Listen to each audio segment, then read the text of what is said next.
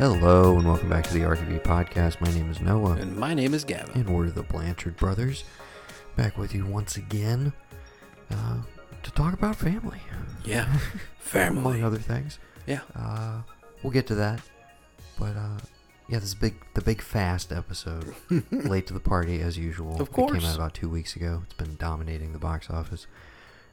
We assume if you're interested, you've already seen it. Unless I'm sure there are people who are like, "Oh, I really want to, but I also don't feel super safe going to a theater yet." Mm-hmm. Who are probably still holding out. But the biggest opening since 2019. Yeah. Crazy. Yeah. Crazy. But yeah, we've both seen it. Just the one time for you still? Right. Did you go back a second time? Nope, just the one. Okay. How about you? Just the one time Okay. as well. Mr. Brendan Riley, shout out. He might be listening. He might check this one out. Maybe we'll call him, get his ranking over the phone. Yeah, we could if do he's that. awake right I would now. love that, actually. Probably not. I don't know. He's probably out partying. So He's an It is a international man of Friday mystery. night. Yeah. I have to work tomorrow morning, by the way. Oh, wow. So Hey, I don't. at some point, we'll have to hit the brakes. Okay. Well, we won't pop off too much. It'll be all right. Okay. Hey, Yeah. bring Bring the heat. bring those guys in. Bring the rain? Yeah, sure. Bring the heat. I was gonna say maybe you bring those guys in to the next movie. Maybe that's how you spice Oh, yeah, it they're up. chasing what's his face in London again, trying to find these. Sure. So the plan is we're not gonna do like a full on F9 review. We'll talk about it obviously, but we're gonna do our franchise ranking. There's 10 of these officially now, Yes. and so we're gonna go through one for one. But we'll get to that in a minute. We've seen some stuff since the last time we chatted. One thing I did want to bring up, and I hope you listen to it. I know you avoid podcasts that you're not in, Yeah. unless they're produced by professionals, Yes. established professionals. Right. People with ads. Stuff But like that. did you happen to listen to the trailer reaction, the Halloween Kills trailer reaction from the Brothers Blanchard? I did, and I watched it myself before I listened to it, and I was like, okay, yeah. It's weird, dude. I think I've told you this a couple times. I'll say it again. I try not to watch or do anything to the build up of anything I know I want to see, because it's just gonna put a timestamp on it, and it's gonna take forever to get here. I did it with Logan. I did it with all these superhero movies I was waiting for. I'm just tune it out. Don't look at it. Don't bother with it. Okay. I mean, thank God I didn't do it with Black Widow. It's taken forever, right? That's finally out in theaters. Or F9 for that matter. Full year. I didn't even. year Yeah, later. I didn't even. It honestly, I found myself being like, wait a minute. I saw 8, right? Did we not see that trailer before Bad Boys for Yes, Life? we did. Yeah, it was Yeah. planning on. Yeah, it got punted, and I maybe good call with the returns you got. Yes. I could say. Okay. All of that aside, what did you think of the trailer? Oh my God, I hate I watched it. I'm ready for it now. I just. Oh, you're amped. Okay. What? Yeah, of course. I love it. Okay. It's Halloween, baby. I should have assumed as much. So that's Gavin's take. It's Halloween, baby. This is the least excited I've been by a Halloween trailer in my conscious time of them coming out. Really? Yeah. I agree with their assessment that it is a mess. And it's super violent, which is not an issue, but I am dude, if there's that many in the trailer, what is this movie gonna be like? I'm still excited. We're going opening yeah, night. of course. I'm amped, but I was already going to see this regardless. But Right. this trailer has me semi worried that what are they, for how they were trying to sell it, I guess, to people who they're reintroducing it to, and it felt like they were just dude, it's been a while, we delayed this, we got to grab people's attention again. Mm-hmm. And I was a little put off by it personally. Okay. But I'm still, we'll see what happens, dude. I mean, I love you and I love Matt and Pat, but it's called Halloween Kills, so It is indeed. this isn't Crime and I just Punishment. want you to remember, the more he kills, the more he transcends. Yeah. It's Thorn, baby. It's always been It's Thorn. the goddamn Mark of Thorn, Thorn, dude. dude. It's I always swear. been Thorn. I did appreciate the You got the season of the Witch Mask on Oh, a bunch of yeah. like dead bodies in the backyard, bunch of murdered trick or treaters. Dude, bring that guy back. Old the descendant of What's his face? What is his name? Connell Cochran. Cochran, yes. Yeah. Yeah. No. Yeah, bring in a Cochran. Yeah. And see, my thing is... Mix it up. Yeah. You do whatever. Also, I just want to call this in advance because I don't know when we'll talk about it again before we do our big review episode that evening after we see it. I am of the opinion I don't think Jamie Lee's making it out of this movie. Nah, bro. She's going to make the 3. This is going to be it, dude. This is the final... You think? But I think that's where you fuck with people, is you take her out of the equation in this one. Nobody would be expecting it. Right. Because you're expecting the final confrontation between Laurie and Michael. Well, wasn't that supposed to be? I mean, we had such great finality. She burns the house down, you know. Right. But we're undoing all of that. We are undoing all the catharsis of that. So I think it would be a really interesting subversion, and you know how she loves to exit this franchise in shocking ways that they don't sell to you up front. But I'm like, what if she dies in the climax of 2, and we know there's a third one coming? And what interesting territory does that leave us in? Yeah. With possibly Tommy Doyle taking center stage. I mean, that rings true. I could understand that, but I just feel like either if she's gonna die, she's gonna die, and she won't be in the movie, like most of the movie, or she'll be incapacitated, not around for most of the movie, and then come back in 3 for the big finale. One of the two. Because I mean, yes, she's in it, but it doesn't seem like she's in it a lot. But I think we're making it a generational thing, obviously. So maybe they want to pass the torch at some point, and killing her off would be the best way to do that. If you're really wanting to hand off to the granddaughter or something. No, then you kill the mom.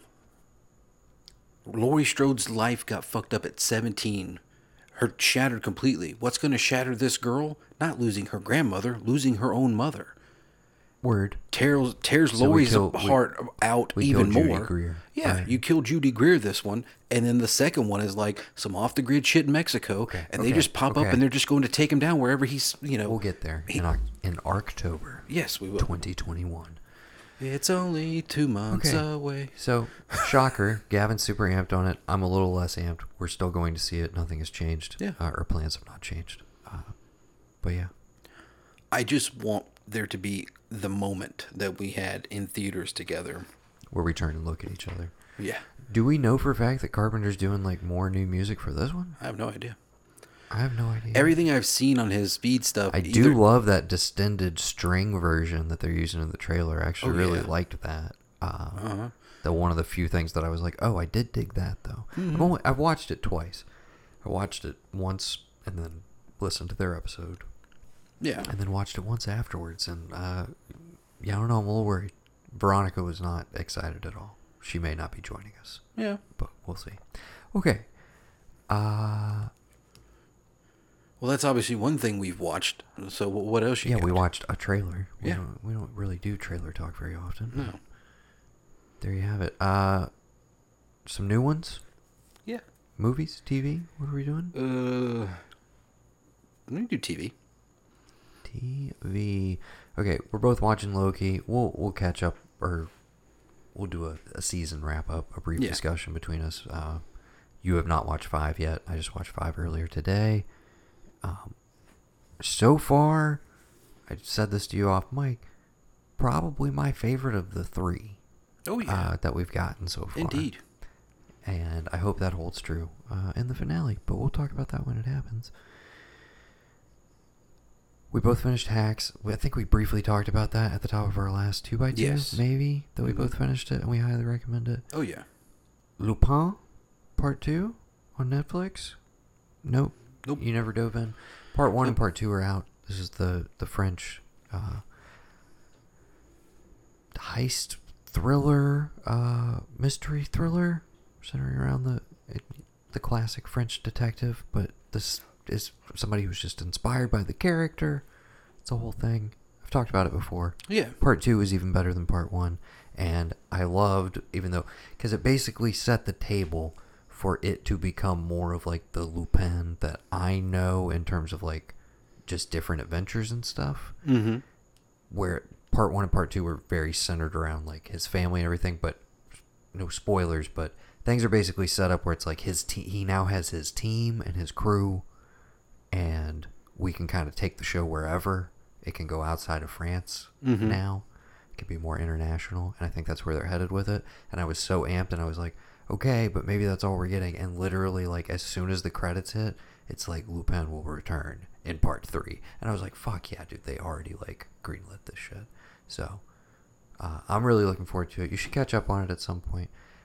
Side note for Netflix, which I've been watching a lot of lately, we're both, I think, or you haven't even started. I think you should leave season 2. I watched the first episode and had to turn it off because I was like, I am going to stay and watch this entire show. Okay, yes. But We're trying to pace ourselves. The Coffins TV show. Yes. Fucking ridiculous, man. I want to bring up bits, but I don't know if you've gotten to certain things because I can't not. remember what was in the first episode. We've watched like 3 or 4. We're trying to savor them, but anyways, it's great. I noticed this though, and I don't know that it would pop up for you. Hopefully it will when I think it's like a week or 2 out. They're doing like a standalone episode of Kingdom. The Korean show. Yeah. Did you ever catch up on that? I thought you... Yeah, I finished it all. So, I don't know when it's set. I don't know, because you remember like the end of season 2 jumped like way into the future. Yeah. And I'm like, I don't know if it picks up from there or if it's a prequel to all of this stuff. But it's an extended episode. It's like an hour and 30 minutes. So it's basically like a little mini Kingdom movie that we're getting in like a week or 2. I had no idea. I was kind of wondering, like, is season 3 happening? But it's identifying it as like a special episode, like a Bandersnatch or something, if you will. Like don't even talk that. I mean, we talked about Black Mirror, dude. I'm so mad. Anyways, yes. So keep an eye out for that. It's in a week or 2. We will definitely discuss. Have you checked out This Is Pop? I saw it. I definitely want to watch it. Highly recommend it. We just finished all the episodes today. They were all enjoyable, even the ones that I was like not excited to watch, because we just kind of jumped through the playlist. We didn't go in order or anything. And even the ones I was like reticent to watch, like When Country Goes Pop, were all fascinating and interesting, and all had their like own individual vibe, which was cool. They weren't just all like one singular structure. They had different narrators, different presentation. Some of them are like Boys to Men episode. The opener is like centrally focused on them, but then you have other episodes where it's like, okay, well, we're exploring a genre or a period of time or a style or whatever. So, but it's an interesting mix. I can't wait for season 2. It was one of the more well produced little series on Netflix I've seen in a bit. I enjoyed it. This Is Pop. We're both watching Dave season 2. Thoroughly enjoying it. Oh yes, Dynamite Chuck. Stuff. So good, Chuck. Yeah, great stuff, Chuck. That's it, dude. That's perfect. I started, Great have stuff, not Chuck. gone any further, but I did start season 2 of The Naked Director on Netflix, which I've talked about before. Again, definitely an acquired taste. I love it. I think it's one of the best imports, if you will. One of the best foreign language shows they have, other than Kingdom, is The Naked Director. Which again is about the most famous pornographer in all of Japan, and we've moved into the 90s now in season 2. Most of season 1 takes place in the 80s, but yeah, if you want like a wild, crazy sex comedy, like a Japanese version of Boogie Nights mixed with like American Pie, check out The Naked Director on Netflix. Definitely the horniest show probably ever made. Okay, that's all my recent TV. You got anything? Let's see. Black Monday. Finished all 3 seasons of that. Word. Oh yeah, we still have Showtime, which I should check it out. Yeah, it's really good. We're gonna talk about Don Cheadle in a little bit, I think. Oh yeah. Dave, I'm going to consider this a show because it's at least 4 episodes to me that constitute a show. Watch The Last Narc on Amazon. Pretty good. Okay. And are you familiar? You know anything about it? I mean, I'm familiar with it from it being in our watch list, and I've definitely watched the trailer. Yeah. But basically, it's years later, it's I don't there's no truth to anything. Who knows what's what now, but it's basically alleging that like the U.S. government was maybe possibly aware of the DEA agent Kiki Camarena. Like they knew what was going to happen and go down with him because that would push their narrative on the war on drugs. Because if you look at what happened after he got killed, it was basically like open season on all narcos. Okay. It gave them the reason to do so. It talks about how a lot of the Mexican, like in '85, everything shifts from like Miami to Mexico. It's like a more prevalent threat of what's in another country so we can stop it from getting here, as opposed to the shit's flooding our shores in Miami. Maybe Miami's a lost cause. Of course, by '85, you have a lot of the big players who are like laying low or moving around, but a lot of it starts to come through Mexico in '85. And once he gets killed, there's a big shift in what they do. DEA presence goes up, more money gets funded to them. But it was really wild because they even had like audio of like Reagan calling his widower and like the real in-depth interview with her. Have you listened to a lot of podcasts about this period of time? No. Purely just my own reading and my own watching of documentaries about it. So, when are you going to give us, like, the ultimate Florida 80s drug saga? Oh, okay. Yeah. Your Cocaine Cowboys in audio form, which will be, I mean, the most well-produced thing we've ever put out. And it'll be full of an original synthwave soundtrack from Narc. Right, yeah, no, seriously. We could start collaborating on this and like legit make this a thing, because we could get like really good voice actors to do different parts. We could make up fake characters, and we could basically do like our own Scarface / Escobar / Miami Vice. Do the dual stories. Two friends from the same neighborhood, Miami. One grows up to be a coke dealer. One grows up to be Miami Vice or like DEA. How they're impacted and tell their story back and forth. How it's fleshed out. Go through the whole, dude, we should totally do that. Like, for real. Let's talk about it off mic. Okay. Yeah, we'll workshop it. Anyway, Last Narc, really good. Dangerous Nights. Yeah. Dangerous Nights. You haven't gotten to that episode yet. No, I was just saying that's what you could call it, and then it's also I think you should leave reference, which you haven't gotten to yet. Oh, I thought you were like, we could call it Miami Nights, but then it might be stealing from Oakland Nights. You don't want to do that. Oakland Nights. And I guess, you hit all the other TV I had. I watched the Resident Evil that just came out, Infinite Darkness. It's 4 mini 30-minute episodes. I don't know if you want to call it a series. Okay. Yeah, it's just like 4. It would be a 2-hour movie, but they just kind of chopped it up into 4 episodes. All right.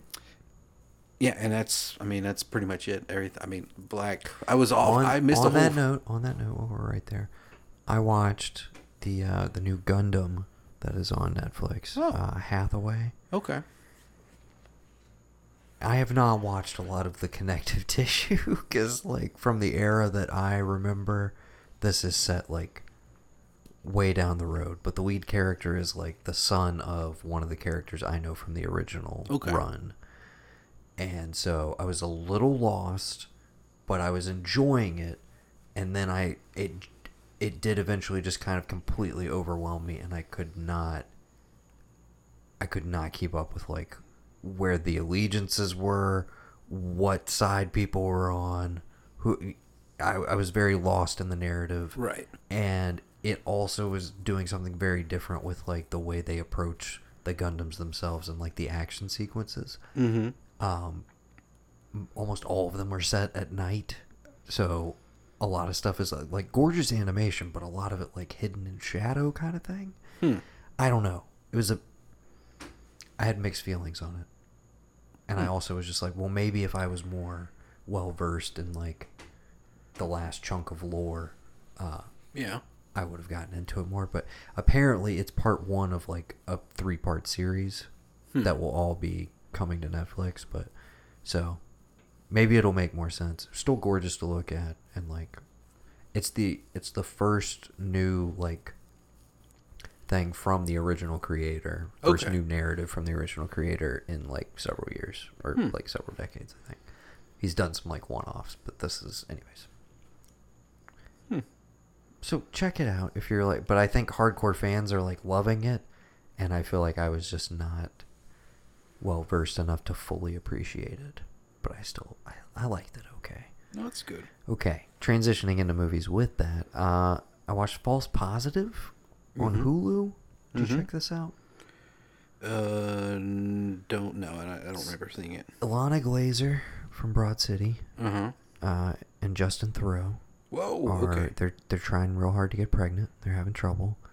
So they go see a fertility doctor who's also an old friend of Justin Theroux's character. Fertility doctor is played by Pierce Brosnan. Oh. And basically, she starts to think like, okay, she gets pregnant immediately. Okay. Like, Because she sleeps with Pierce Brosnan. Hey, that's just what he does. no. That's how he got to the job. Spoilers, you're like remarkably close in a way that you don't even understand what you just said. So spoilers for the end of this movie that was what I'll ultimately say. It was sold as like it's A24, surprisingly. Oh, I'm in. You would think so, right? Right. I don't know if it was just the aesthetic of watching it on Hulu or legit the way it was shot. It felt like, I don't know if this was intentional. It felt like a bizarre Lifetime movie. Yeah. Like, not, it felt like I was watching a TV movie. It did not feel like this could have ever been released in a theater. Uh-huh. So I was a little surprised by that. But maybe that's what it was going for. I don't know. And it was kind of sold as like a Rosemary's Baby riff that was going to have maybe more of a comedic bent to it. Mm-hmm. And the comedy never really, like, none of it fully lands. Pierce Brosnan, though, is amazing in it. Okay. I almost want you to watch it just because, like, he seems like he knows what movie this is supposed to be. Right. But, like, Justin Theroux and Ilana Glazer are trapped in, like, Another episode of completely Leftovers. different. Basically. No, Not that even would be that? great. I would love that. What are you talking about? No, they're trapped in, like, a bad Lifetime movie. That is somehow on HBO. Okay. Because, it's R-rated. It's allowed to do shit. Right. But yeah, it did not fully come together. But as much of a weird misfire as it is, like, points for straight up weirdness. The closing moments of this, dude, like the last like 10-15 minutes, some wild shit, pretty like bold shit that I was at least like, you know what? If I had that like 14-year-old, written VHSs from Sycamore brain still, where it was just like, just show me something fucked up. Like, that's enough for me to be like, oh, that was great. Also, like like, you show it's me not- something I've never seen before, something like. So it's not Justin something Theroux's out there. baby, it's Pierce Brosnan's baby? Is that what it is? I'm not gonna spoil it. I mean, that's it, right? But You can just but nod your not- head if I'm right. but not in the way that you think. But obviously, it's kind of obvious from the get-go that, yeah, Pierce Brosnan is possibly evil. Maybe he's the devil. Maybe he's not. He also has an assistant played by Gretchen Mol. She also knows what movie she's in. Mm-hmm. And I'm not saying that Ilana Glazer and Justin Theroux don't. They just, the way they're written and, like, I don't know, dude. I had a lot of issues with it. Yeah. But it's an interesting misfire. It's one of those where I'm like, you know what? Save it for October. Throw it in the bunch. But it's supposed to be a comedy. No, it's a horror movie. Oh, good. Okay. You said like the comedic bits didn't land. That's how it was sold, though. I'm telling you, is like Oh. it seemed like it was gonna have more of like a dark comedic bent to it, and there are moments of that in the movie that never like fully land. I gotcha. But I was saying the Pierce Brosnan stuff kind of works enough where you should check it out. Okay. Maybe you'll love it. Who knows? That might be. I watched F9. Big surprise. We'll talk Yeah. about that later. Yeah. And then after, we'll get to this in our conversation, but after binging 5 Fast and the Furious movies in the span of about 3 days, I needed to cleanse my palate after I saw F9 in the theater. So you went and saw Zola. No, I needed to cleanse my palate. Dude, I wanted to go in the absolute opposite direction of everything that those movies are. Uh-huh. So I needed it to be still and calm and character driven and black and white. So I thought, what's the antithesis of a fast movie? it's an Ozu movie. So I've talked about it before. Tokyo Story, one of the best movies I've ever seen. Made me bawl my eyes out. I watched Late Spring, which is the first in that kind of trilogy of movies that ends with Tokyo Story. Okay. And in much the same way that I watched Tokyo Story, and I was just like, I'm watching, and then by the end of it, I'm just like completely wrecked. This one, I'm like, oh, okay, this is, I'm following the story. I'm interested, but it's like, it's very low stakes. It's just like character driven, emotional stuff or whatever. And then all of a sudden, like, literally like the final like scene and a half, I'm just like, oh, fuck! I didn't realize I cared this much about this 27-year-old spinster in Japan, and like whether she's gonna be able to like leave her father's home and leave like taking care of her father so she can go out and like find a husband, because like everybody's like, you gotta get married, but she's just like, why can't I just stay with my dad? I love my dad. I love taking care of my dad. Oh God, man, don't even talk like that. Why are they? It's so. Every day I'm really mad dude. that It just another one absolutely wrecked me, dude. I'm just like, he might be the greatest director of all time. You know what? So when did good. this come out? So good. That one's Late Spring is 50. Hold on, I got you. Excuse me, Late Spring is 1949. You know, if I was gonna like try and, make a name for myself in the world of like cinema / like cinema research, I would do a deep study on this era in Japanese film and look at it from the angle of like, what does it say about all these movies that have come out here from the only society and ethnicity of people that ever had an atomic bomb dropped on them, that they seem to understand more about the human experience more than anything else. Is it because of that? Have they always known that, but they were reminded of that when the war and all that? What is it? Because it seems like all this stuff that you talk about that like grips you and grabs you in ways that you don't think is going to, and you find yourself in this weird. I find it very revealing and telling that it comes from a culture, the only culture. It's so like specific and lived in and of that culture. Yeah. And then it transcends and becomes like completely universal. I've only seen like 3 of his movies, but every single one of them is just like absolutely mind blowing. And again, so calm and still, and like very few edits, and like long dialogue scenes and stuff. And it's just like, I am completely enraptured by all of them, dude. But even when I'm just like kind of casually, I'm watching and I'm following along, and I'm like, it like creeps up on me that like, oh, he's been like compounding all of this stuff through the entire movie, and then it literally pays off in the final scene, and I'm like bawling my fucking eyes out, dude. Mm-hmm. Just so good, incredible. That was Late Spring, so that was my antidote. I need a break from the Fast franchise. I want to go home. I want to get on, put on sweats, and I want to have a beer. Exactly. Over on old HBO Max, I was waiting for this one, dude. I had one of the most killer movie weekends this past weekend. Just kicked it off with No Sudden Move on Thursday night on HBO Max. Yeah. Okay. You watched it as well, right? Yeah. What'd you think?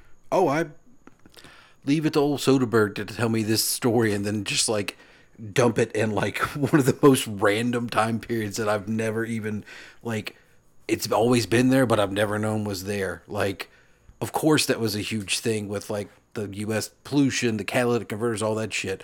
But like, and I've made a point before because I've been the one that's did you listen to the WTF episode? No, I haven't. I want to listen to that. Okay, well, I'll be the guy who brings it up. But anyways, at one point, he's like, he distinguishes between movies and films. And he's like, no, this one's a movie. And after watching it, because I was listening to that interview or whatever, and then I was like, okay, they're starting to talk about the movie a bit. I just want to watch it tonight, and then I'll come back to this.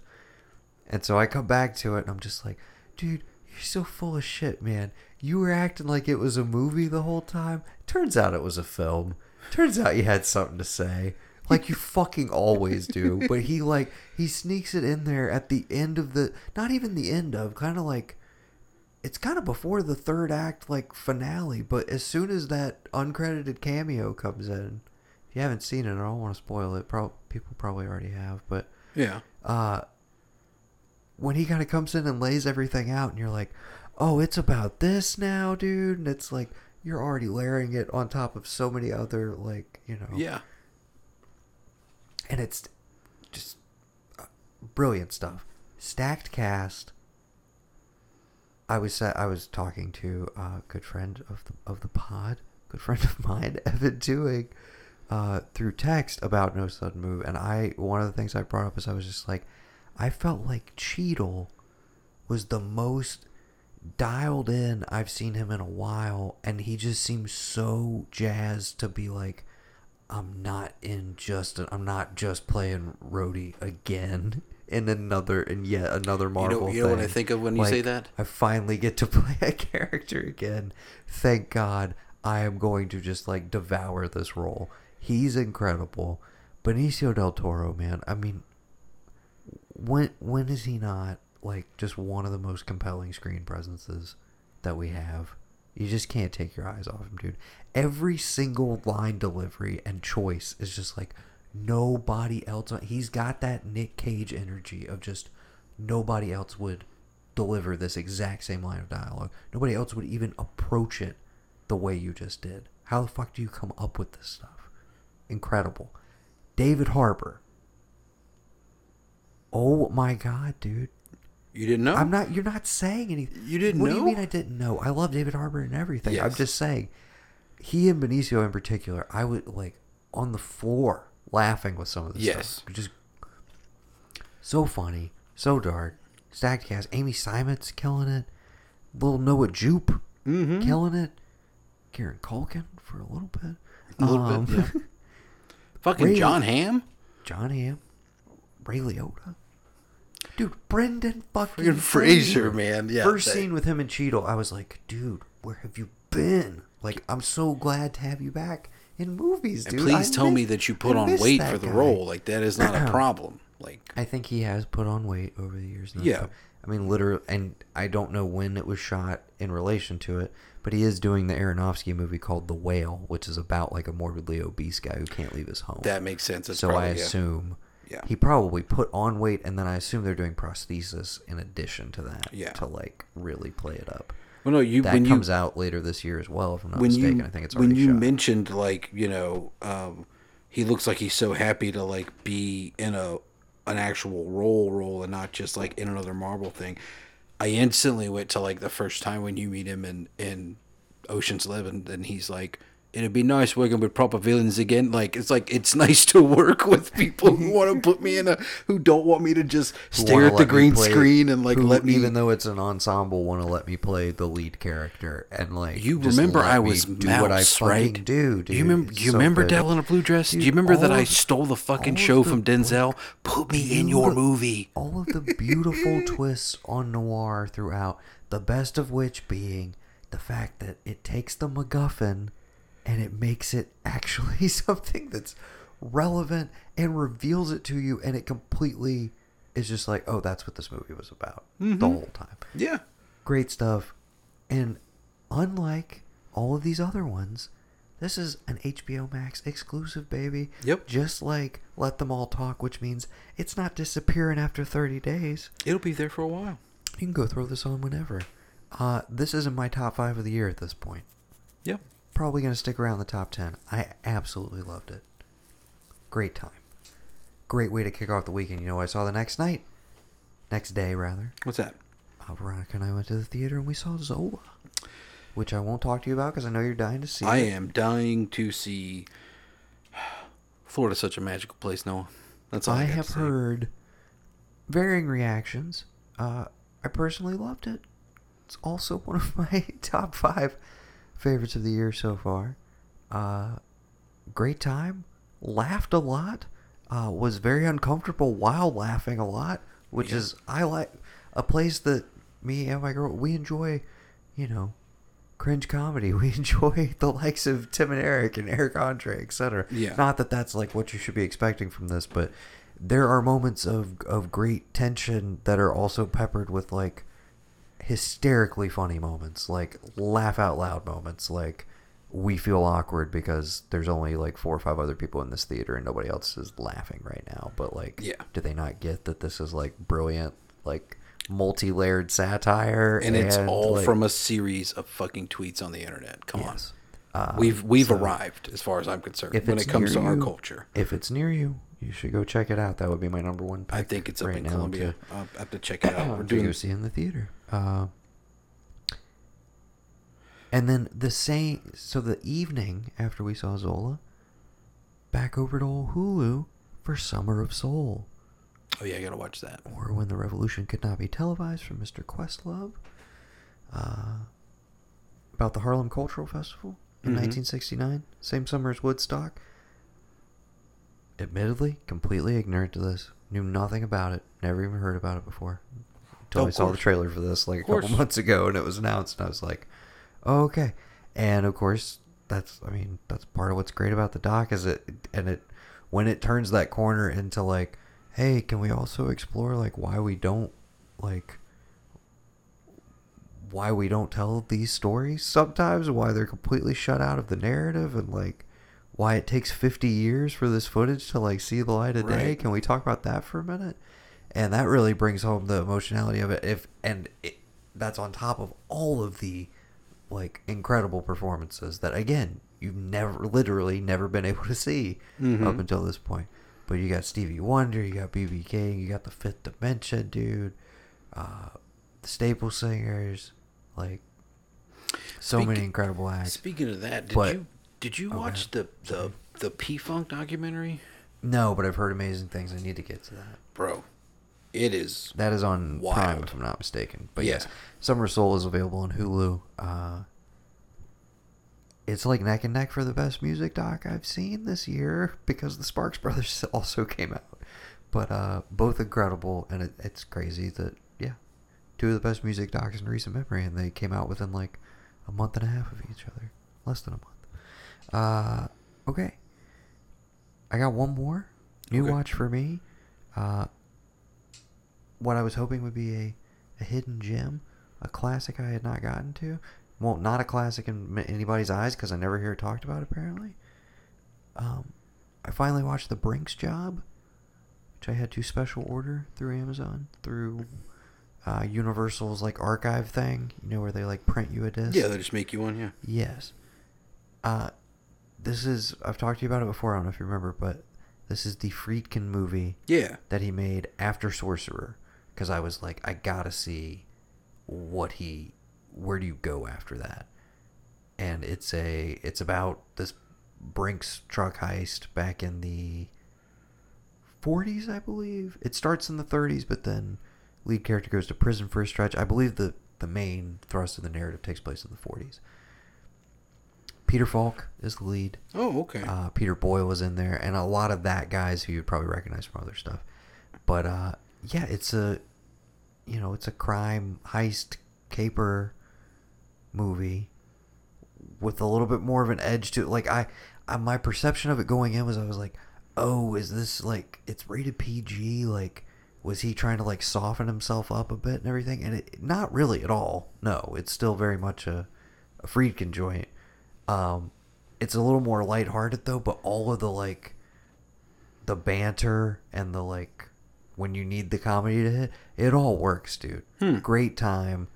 As far as I'm concerned, yeah, a total hidden gem. Like, great movie. I got the DVD downstairs. I will give that to you along with Once Upon a Time in Hollywood, the novel, Yes. which I just finished yesterday. Yeah, okay. Got a little pile of stuff for you. I know. I appreciate it. Okay, that's the end of my list. But yeah, The Brinks Job. Can't watch it streaming anywhere, but if you want to drop $10 for a DVD through Amazon, I think it's worth it. I'm gonna watch it again at some point, probably after you give it back to me. Okay. It was a fun time. It's maybe not a 2x2 retro review, but you're gonna like it. You're gonna have a fun time. I guarantee it. Sorry. Peter Falk, dude. Yeah. kind of slept on him, to be honest. You know, I've seen the I feel like handful. he but exists in a weird I watched Mikey space. and Nikki earlier this year, which we talked about. Yeah. Just what a great guy, man. Yeah. Love that Peter Falk. And Lee Marvin. All these guys were just like, You know, it's funny you mentioned Lee Marvin. It's weird that people talk about them all the time, and I guess it's because they're fucking great. Well, it's because they don't exist anymore. Yeah. That's like you were talking, because, you know, I always have to talk about podcasts that aren't ours. But on another podcast that, you know, Mr. Tarantino was on, he did make the comment, like, there are no Lee Marvins walking around right now. There's no Charlie Bronsons walking around. There hasn't been anything for people to do that those guys did back in the day that they can bring to the table, because you forget about that whenever you're watching them and you're like, oh yeah, this guy probably fucking killed people in a war, but he's also here, you know, yucking it up, right. You know, doing whatever, or like is, you know, being a badass or whatever. Right. You don't think about that shit. Okay. It's wild. I've got 3 rewatches I'm going to hit you with very quick, and then just you can lay it out for me. So after No Sudden Move, I'm in a Soderbergh mood, dude. Yeah. Guess what's streaming on Prime right now? The Limey. It's just sitting right there. Okay. Hadn't seen it since the Sycamore days, about 15 years. Fucking Do it for borderline masterpiece. Okay. What a great movie. So good. When's the last time you gave that a spin? It's been over 15 years. Dude, super quick rewatch if you want to. That movie is less than 90 minutes. Okay. It's like an hour 24, hour 27, somewhere in there. Okay. Terrence Stamp, killing it. The thing I had no appreciation for when I watched it originally, but just how it did not, I don't even think it was nominated, but how it did not win the Oscar for editing, I have no idea, dude. It's one of the most well-edited, like, it's an editor's showcase sort of movie. The way the story is told, it's just like, you could take this same narrative and hand it to any other director, and it would not feel like this. Right. The way that he decides to tell it to you. Insane shit, though. Just like, I'm going to cross-cut, like, I'm going to show you a collage of the scene that I'm about to show you, but then within that scene, I'm also going to be cross-cutting between 2 separate conversations between the same characters, but it's going to totally make sense and flow, but all you, like, I don't know, dude. It's incredible. If you haven't watched The Limey recently, and you have Amazon Prime, go for it. Okay. Independence Day, because it was Independence Day, and You were not going to go quietly into the night? I said you weren't going to vanish without a fight? You're going to live on? I said, yeah, we're going to live on. I said in my head, well, I don't have time to do Southland Tales, the director's cut, because it's a little bit longer. And then I throw on Independence Day, which in my head is like, dude, that's like a tight 150, right? Right. 2.5 hours. It's a Roland Emmerich joint. When is it? Yeah. I just was like, it was one of those, as I was watching, I was like, oh yeah, but then we got to do this and this. And like, we got to spend really doing a lot We got to here. spend a lot of time in Area 51. I, like, in my head, it's like, oh, it's just that one scene where they go down and it takes over Brent Spiner? Yeah. Brett Spiner? Brent Spiner? Brent. Brent Spiner. Yeah. Mr. Data. Yeah. Yeah. In my head, it was just like, oh, it's that one scene, and then Jeff Goldblum's like, hey, shoot the can, and it's all good. But I was like, no, like, We Will got to bring the Smith's gotta president's go. wife back in, Yeah, and she's he's going to gotta have go. internal bleeding, and oh my There's God. no reason to kill her off. I don't understand that decision at all.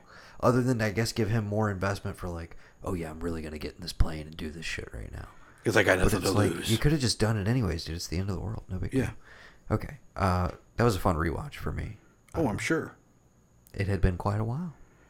I still remember we used to do that Wow. every year with the Just VHS in Japan, dude. One of the main things I was thinking of while watching it, What? just so weird that Jeff Goldblum had like 2 roles in very quick succession where there were action figures made of him.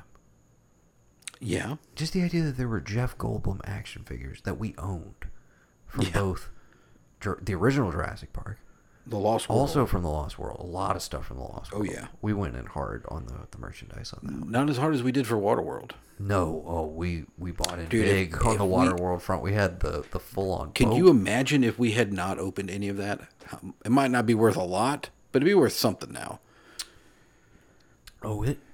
Somebody would buy that for thousands of dollars. I'm sure. If we had it unopened. Oh, yeah. For sure. Waterworld, I got lost. Where were we? Jeff Goldblum. Just so weird to me that he had two movies. Like, because we had the Independence Day action figures. Yes. We had the Lost World stuff. Yeah. And we were just playing with little Jeff Goldblums. It's Yeah. just so weird to think about, man. Yeah. I don't know. He's an actual person. He is. But of all the people to be made into an action figure, you know what I'm saying? Yeah. I mean, Will Smith you get. Right. But, like, yeah, Jeff Goldblum, you're like, They like okay. he kind of licensed it for Men in Black. I had some of those figures too. Yeah, I remember Tommy that. Lee Jones was definitely like, "Fuck you, you can like, you can amalgamate me, but Yeah. I'm not licensing my face for a doll. I will not sanction this buffoonery." Which I think is probably a good move, because I feel like if he does that and has tons of money, maybe he just, like, stops making movies. Okay, Who knows? my last one. Mm-hmm. So I finish Once Upon a Time in Hollywood. Yes. The novelization. I don't like want to immediately dive into rewatching the movie. Uh-huh. I'm also still in kind of a crime mood from the Limey. So you go watch Jackie Brown. No. Oh. I could have. But I also I knew Brad Pitt was one of the key elements that I needed. Oh, Killing Him Softly. 100%. It's one of the best Broke movies ever made. I'm sorry. We out don't with talk Blu-ray. about that movie. We don't talk about that movie enough. That is probably one of my favorite movies from the last, like, 20 years. I was going to say 100% agree with you. Rewatching it, I mean, we loved it in the theater, other than as I was watching it this time, I was flashing back to watching it in the theater with Mom, and just, like, the dialogue that comes out of Ben Mendelsohn's mouth. Yes. Where I'm just like, just like I am internally like cringing and just like, sweating on the inside of my body, where I'm just like, why is this happening right now? Please, literally talk about anything else, guys. Like, this is seriously. Yeah. And then, so yeah, that was very uncomfortable. But I remember by the time we got to the end of that movie, just being completely knocked out, blown away. Loved everything about it. And have probably rewatched it 2 or 3 times since. But it had been a while. But I was in a Brad Pitt mood, and I threw it on, man. And you're 100% correct, dude. Absolutely holds up. One of the best movies of its decade. One of the best Brad Pitt performances. Ever. Yeah. There are so many moments in there where I was just like, that right there, where I was just, so many subtle little performance things where it's just like, he is so dialed in. But there's a moment where Richard Jenkins is in one of the early car scenes where he asks him, like, could you take out Marky, Ray Liotta's character? And the way Brad Pitt answers is like, yeah, I could. That's the tone of it, but he does it in the most badass way, where he's like, he's kind of looking at Richard Jenkins like, are you fucking serious? Like, are you seriously asking me? Like, yeah, of course I could fucking like kill Ray Liotta's character in this movie. But he does it. Oh god, it's brilliant. Such a great little tiny moment. And the one of the best last scenes, Ever. last speeches. So much so that I ran it back 3 times. This guy wants to tell me I'm living in a community. Literally, it cuts to credits. Don't make me Money, laugh. starts playing. America is not a country. America's a business. Fucking pay me. Yeah, dude. I fucking fucking perfect. 3 times. Dude, I'm telling So you. brilliant. Who directed that? Andrew Dominic. What else has he done? The Assassination of Jesse James by the coward Robert Ford. Okay. I knew there was something else, but I couldn't put my finger on it. But yeah. Chopper with Eric Bana. That was the movie that made Eric Bana. Speaking of Eric Bana, can we get to one of my rewatches real quick? Oh, we can in just a second. Okay, go ahead. Oh, you wanted to... I was just going to say, that's it, except for a documentary about Nick Cave, and coming this year, I believe, before the year is out, Blonde, his movie about Marilyn Monroe, which has a very stacked cast, and I'm very excited about. Yeah. Cool. He has an unbroken track record so far, because Assassination of Jesse James by the coward Robert Ford is also a complete masterpiece. Yeah. Although that's the other thing I love about Killing Him Softly. He's coming off a nearly 3-hour movie, and he makes like a cut to the bone trim, like Nothing. hour and 30 Nothing minutes. needs to be added or taken away. It exists The perfectly. only thing that's indulgent in there is Gandolfini, which is like, and you forget love because those scenes, that's his but- last, right? second to last, I believe. I think the Enough Said, I think the one with Julia Louis-Dreyfus. He didn't came out finish afterwards. completely, right? Or did he finish all that completely? Yeah, I don't think he had one that he was Okay. like caught in the middle of that I'm aware of. Yeah. Yeah. Eric Bana? Speaking of Eric Bana and literally everyone else, I did it to myself. I have to do it every couple of years. I rewatch Black Hawk Down. Oh yeah. Was that your? Did we just have Memorial Day? Essentially, yeah, it was my Memorial Day thing. I've done that one before on Yeah. Memorial Day. And I keep like finding new people in it every time. Like, wait, it's this cat was in it? Is Tom Hardy? Tom Hardy was in this? I mean, of course, I knew Smalls from, whatchamacallit's in there. Sandlot. But there's a couple other ones I've found recently that I'm like, no way. Wait, him? No. But yeah. Another one just like, Is that Tom Sizemore? I'm just kidding. of course it's One of the best. Should have been nominated for Best Supporting Actor from that movie, arguably. either him or William Fichtner, one of the two. I don't even think they gave him supporting for Saving Private Ryan, dude. He had two bites at the apple where they should have given it to him. Yeah, no, I agree. It's wild. One of the great right-hand mans in war movie history. Yes. Where you're just like, 100%. yeah. Especially when he gets shot in the neck and he's just like, And still... get me back in here. It's like, it missed you. If any closer been your jugular. He's just like, get me back in this. Don't tell me this shit. I got to get back out there.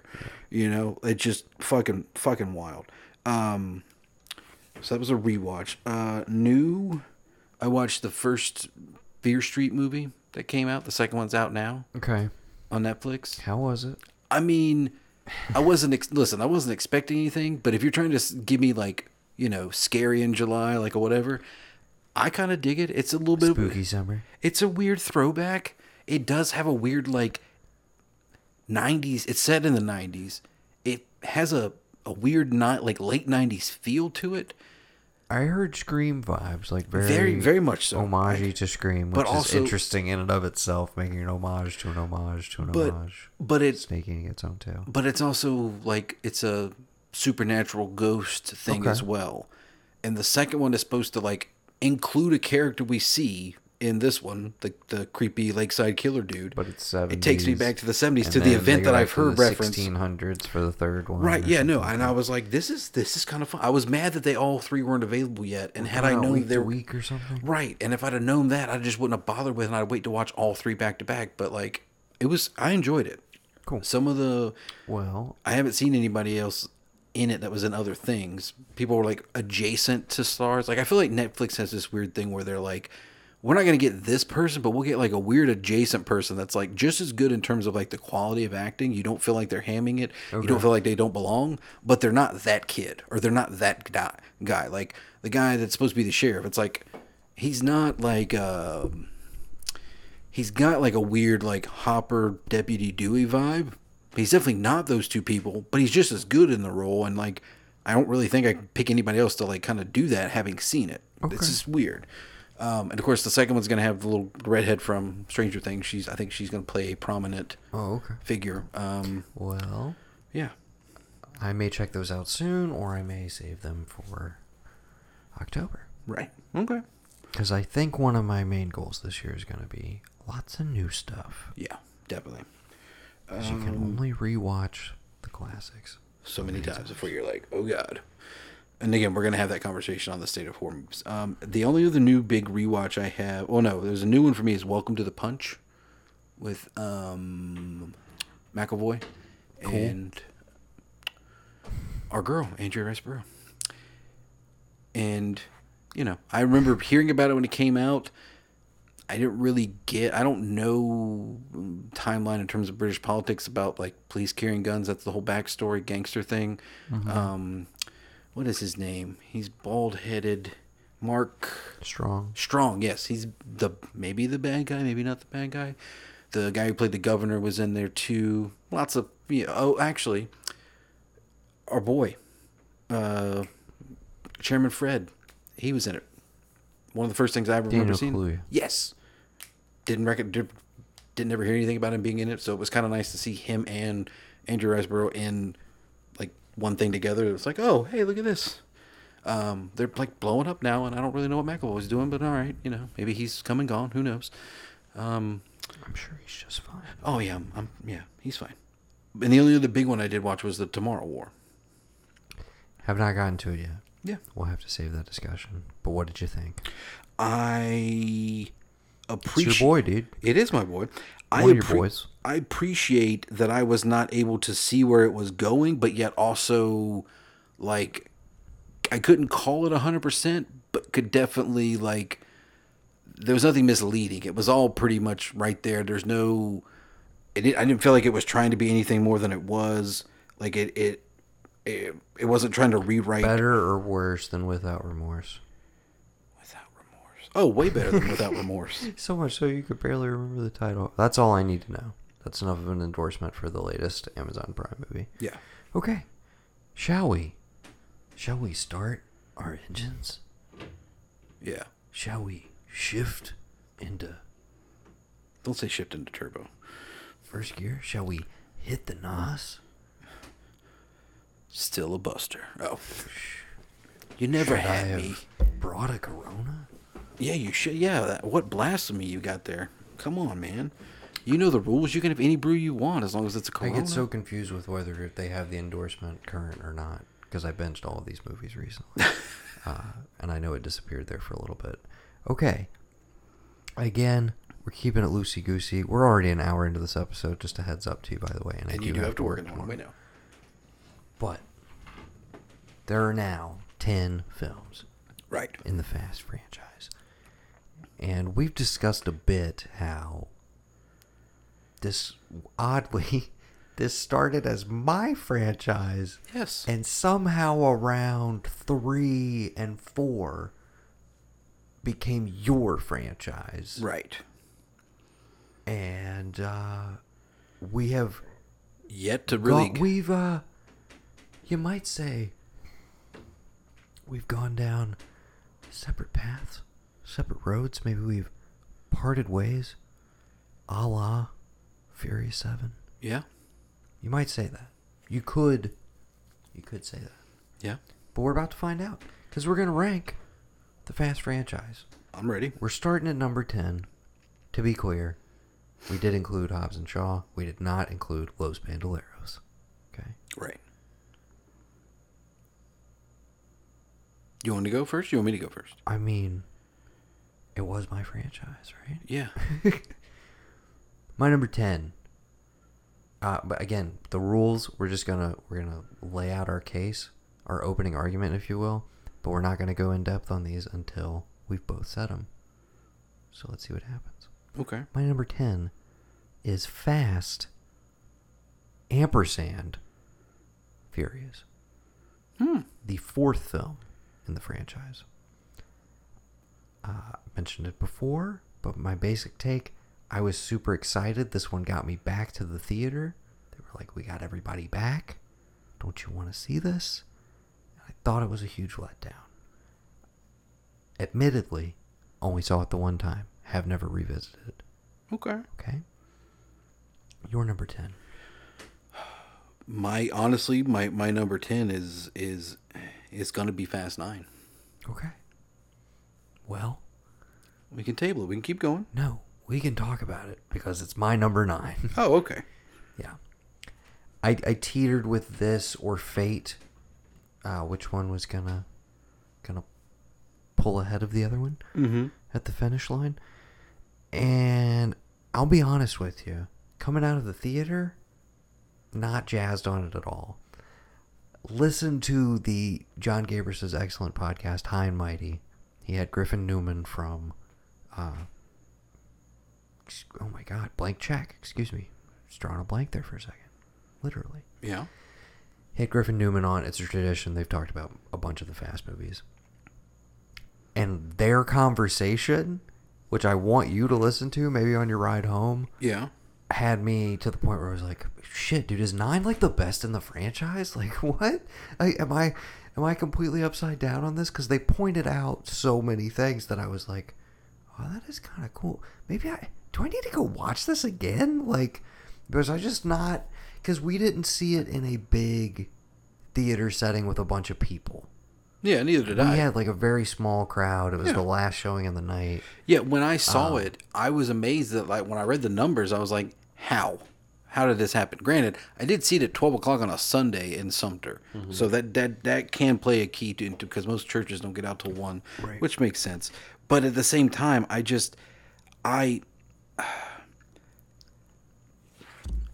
don't mind. I don't mind that you where the franchise got to, and like the caricature, quote, so to speak, of like what these people are. But I have a problem when you are like winking at me, like, You did not like the self-aware meta stuff. no, I Not 100%. not at all. I hated that scene in the theater. yes, I absolutely, like, I literally, Brennan and I were like turning to each other like, dude, is this too much? And I started warring with myself because I'm like, okay, is this like a jump the shark moment? And I'm like, Yeah. no, well, if that ain't, but here's the thing though. I want to sit there and be like, oh, this is over the line. They're making it too meta. If these movies have all basically, dude, I mean, from 5 forward, they start to exist in this like alternate elevated, universe. wild space where it's like they are self-aware. I think they are. Like, and I don't know, man. Here's what did work for me in 9. I love all the flashbacks. Oh yeah, no, I thought that really give worked. me an entire movie of that. I thought it wasn't going to, and then I was like, this was the strongest part of the movie. Indeed. The magnet stuff was fun, but honestly, dude, It's just another gimmick. Like Justin Lin coming back into the franchise, though, I was so ready for like, okay, dude, like, here's your chance to outdo 5, because I don't think that like 6 outdoes 5 on a set piece level. But I was like, here's your fucking chance, dude. You could, like, if you can top the ending of 5, we really, like, you could really knock this out of the park. You could change my whole perception of it. Right.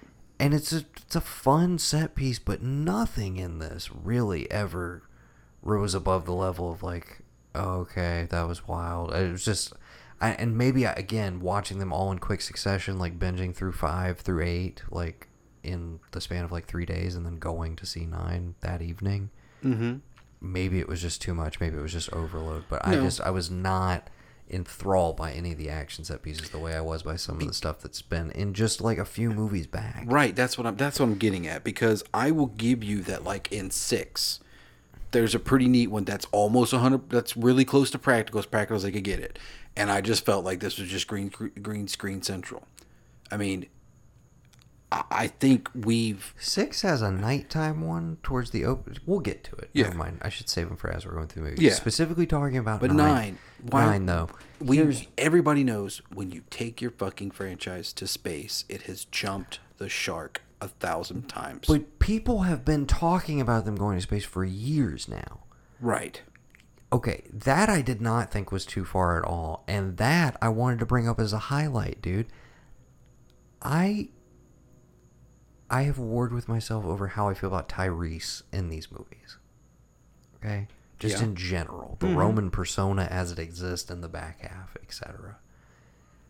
But I genuinely thought when they drove that fucking Pontiac Fiero into the upper atmosphere and then break through, the look of genuine wonder and awe on his face, like they know in that moment to like put it on Tyrese, man. Like Luda's doing fine. Luda's fucking solid. I enjoy him in all of these movies, but it's like they know to put it on Tyrese. Right. And you may have found it cheesy, dude, which I again would surprise me because I feel like we have different buttons that get pushed by Cheese Factor. I found that to be like a genuine moment of like awe and wonder that I thought he played perfectly, and genuinely felt like a moment for me where I was like, dude, fucking like 8, 9 movies ago, they were like stealing fucking VHS DVD combo players. Like now, like they're in space, and like they kind of made me believe that they got here. Like this is kind of a moment. Yeah. Cool. And then that was about the extent of it, honestly. But it did play for me in the moment. Like I was like that, and I feel like a packed house. Like people would have been losing their minds over it. But and I enjoyed that it was the two of them specifically. That it wasn't like Dom and like the whole team is up there and everything. Like it was a little more believable somehow. Yeah. That they like set it up. I love bringing back in the Tokyo Drift guys. That was Always gonna want more Lucas Black. I've said it a couple times. I'm gonna say it this. I don't need the next one to be balls to the wall. You know what I want to see? What me and Perk said walking out there? Barbecue. Why can't we sit at the barbecue? Okay? You just gave me a movie where there was an actress who was not on set with anyone else. She's completely digitized into a movie a la Army of the Dead. You're telling me that with his family's permission, you can't do that for Paul Walker for 2 seconds at a table. You can't. No, sir. You can't. No. But I knew they had talked about it because They talked about it and doing composites with his brother like Yes. they did for one of the other movies that we'll get to in a little bit, 7. okay? Yeah. But hold on. I thought that was fucking class, dude. It was The no. ending- I'm saying it is, but If I want to know. I will be fucking real with you, dude. If I had been watching it in the privacy of my own home, I would have dropped here. Yeah. In all likelihood, or I would have stood up and shouted, dude. When they showed him tearing through the neighborhood or whatever, Yeah. and I was like, "That's where they're gonna leave it." Fuck, I was like, dude, No, that is the that only got me so redeeming. jazzed Yes. for like. And again, you spend so much of the movie where it's like, okay, dude, I know Cena is eventually not like he's not gonna be the bad guy. Exactly. The bad guy's gonna be the German guy, and Charlize Theron again. Charlize. Yeah. So let's just like get to that. And thankfully they do it fairly, before you think they're going to. They don't make you wait till the very end of the movie, but it's like this one definitely felt like table setting, where I'm like, okay, I'm excited for the next one where Cena is a part of the team and can actually use his charisma and comedic timing instead of playing like a friggin' stone golem or something. Like, Right. I don't know, man. His introduction was a little wonky for me.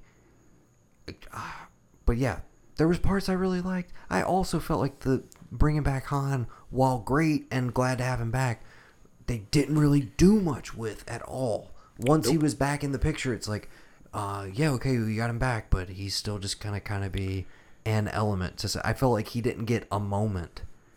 His moment, After he was back, he got after a his moment, and his moment was at the barbecue when they were like, "I can't believe it." I wouldn't And have he been like, doesn't "Oh no, even he's really- still alive." I would have been Yeah. like, "Oh hey guys, by the way, here's your buddy," and have their genuine reaction of like, "Oh shit, like we all thought you were dead." Like I didn't want them to already know that he was alive. I wanted to see them Right. find out on camera because that's what I was getting at. The barbecue scene to the end, note perfect. Loved every minute of it. Okay, the house is being rebuilt. It's what it is, and then all the flashbacks. Note perfect. I get it. They're superheroes. They're extremely lucky. They always manage to work. We don't ever let them get into cars. I don't care. Give me the real, give me the family stuff. Give me all of them kicking back on a weekend, watching a fucking football game and grilling out and just bullshitting around. I would watch that over and over again with what you've established. I know you can't do that with Paul Walker. I get it. I'm not asking you to. But I'm telling you, if the crux of this is about family, give me that outside of this huge, bombastic, like, we gotta do this, we gotta do this, we gotta do that. Because I've seen that a million times and I like it. And honestly, had Paul Walker not passed when he did, I probably would have been and he somehow was still in this franchise, I probably wouldn't be saying any of this. I feel like after he passes, you got at least one where I'll be on board. But if by the second one after he's gone, you weren't doing something to like bring me back into it, because for me it was him, I'm gonna start to want to check out. And I'm not saying that they didn't try here. I'm just saying it just doesn't feel like. Here's one little tidbit before we move off of 9, which I think this is the longest we'll talk about any of these Probably. And this is totally coming from that podcast I want you to listen to, the High and Mighty episode. There's a case to be made, and like whether it pays off or not, we'll have to wait and see. But they made a very interesting case that casting Cena and specifically making him the long lost brother, even though of course that's a narrative thing where he's just like, really? Okay, the guy who's all about family, never fucking mentioned him before, blah blah blah. Well, he never mentioned a family in another one either, or he didn't know he had a child in one of the other ones. So yeah, it's fine. But they were like, he kind of, in theory, we'll see how it is in practice, fills the role of both a brother to Dom, so you get back to that central, like, male relationship that started the whole franchise. You try and recapture some of that energy that he had with Paul Walker and with the Brian character. But in also making him, like, a super adept, like, beefy dude, giant guy, wrestler, we also get a little bit of the Rock energy back into the franchise, which obviously will not happen again because they refuse to work together. So their thought was like, oh, Cena's like a 2-in-1. This makes sense casting wise for like why they're trying to fill 2 holes with one bird. I don't think that metaphor made any sense, but I was like, yeah, that could potentially play out because I like Cena in movies, and I think he does have really good comedic timing. And if they can get more of a brotherly, like, camaraderie going between him and Vin, which they kind of start to show you shades of at the end of the movie, if that's their dynamic, that could get back to a little more of that. Because let me tell you, in my number, what's your number 9? My number 9 would be Hobbs and Shaw. Okay. Well, I was going to say when we get to my next one, my number 8, which is The Fate of the Furious. Which would be also my number 8. Okay. We will talk. Well, then let's talk about it right now. Yeah. We can talk about how bringing in Scott Eastwood into that movie is one of the worst decisions ever made in this entire franchise. 1,000%. Fuck everything about that character. Yes. It's not the time nor the place. Nope. Get him out of there. Yep. Horrible decision. And they wisely got the fuck rid of him right by the time F9 starts. And I love that it's just like he's gone. Other huge problem with F9 before we totally move off of it, not nearly enough Kurt Russell, dude. Yeah, no Kurt Russell. You're just going to reference Mr. Nobody for like the first hour of this movie. And you're not going to show me, you're going to show me like 2 seconds of Kurt Russell on a screen somewhere? We don't even know what the hell. Criminal. We don't even know what happened to him. Is he still alive? don't. Is he alive or dead? Who knows? There's still, I think most of the plot of this movie was supposed to be them like trying to find out what happened to him, and I don't really know what happened to him. No, they don't. I mean, you would think that the guy who grabs it was him... also, the plot was basically the exact same plot as the last 2 movies. Mm-hmm. They got a thing. If it falls into the wrong hands, God forbid, drive those cars. Help to keep that from happening. Right. Okay. My number. Okay. One thing I will say, a note I did appreciate. Oh, okay, we're still talking about 9. Dame Helen Mirren. I mean, when do you not like? When are you ever disappointed for that to happen? Exactly. I see your Dame Helen Mirren, and I dare I say I will raise you, a Michael Rooker. Yeah, I felt like was severely underused as well. Oh, agreed, dude. I was like, get a scene with him and Cena. Let me see a little bit of him like taking in the outcast and raising him. Yeah. Or another flashback scene with the kid. But yeah. Well, and that's the thing I do appreciate, because it literally is like, oh yeah, this guy killed my dad, and I saw him a week later, and I beat him within an inch of his life. He's a janitor to school, has to take the bus, can't really talk anymore. It's a throwaway line for like what happened to Dom. And now it's the central dramatic arc of the 9th movie in the franchise. Like, as soon as they open and they're like there, I'm like, oh, we're about to see his dad get blown the fuck up. Yeah. Like, he's gonna, and I was like, I didn't know he's gonna blow up, and I was like, oh, he's gonna crash and die. Like, this is how, like, I turned to Becky, it's like, oh, this is happening, you know? And again, there's so many different parts where, like, I look over at Perk and he looks at me and we're both just like, what are we doing here? And not the sense of, like, why are we doing this? Like, everybody should be here. Like, we're really missing out of, like, what is this? What is this franchise? Also the weird reveal of, like, they show you that flashback, they play it out, and you get the emotionality of, like, Dom losing his father and everything, and it reconnects you to that moment. And then they cut back to it again a little bit later to, like, pan over and reveal, hey, here's his brother. I'm like, if we're doing the opening scene, like, why not establish from the get-go, like, hey, here's his brother. Well, here's his brother Jacob, who we never talked about. Right. I wonder why. And then, like, start that from the get-go. Why do we have to go back to it like 3 or 4 times to get all the details? Right. Anyways. But yeah, no. A lot of moments where Brennan and I just kind of like silently looked at each other as well, and we're just like, really? Yeah. Yeah. And again, we're talking about Fate of the Furious. I didn't. Now we are. Yeah, we are now.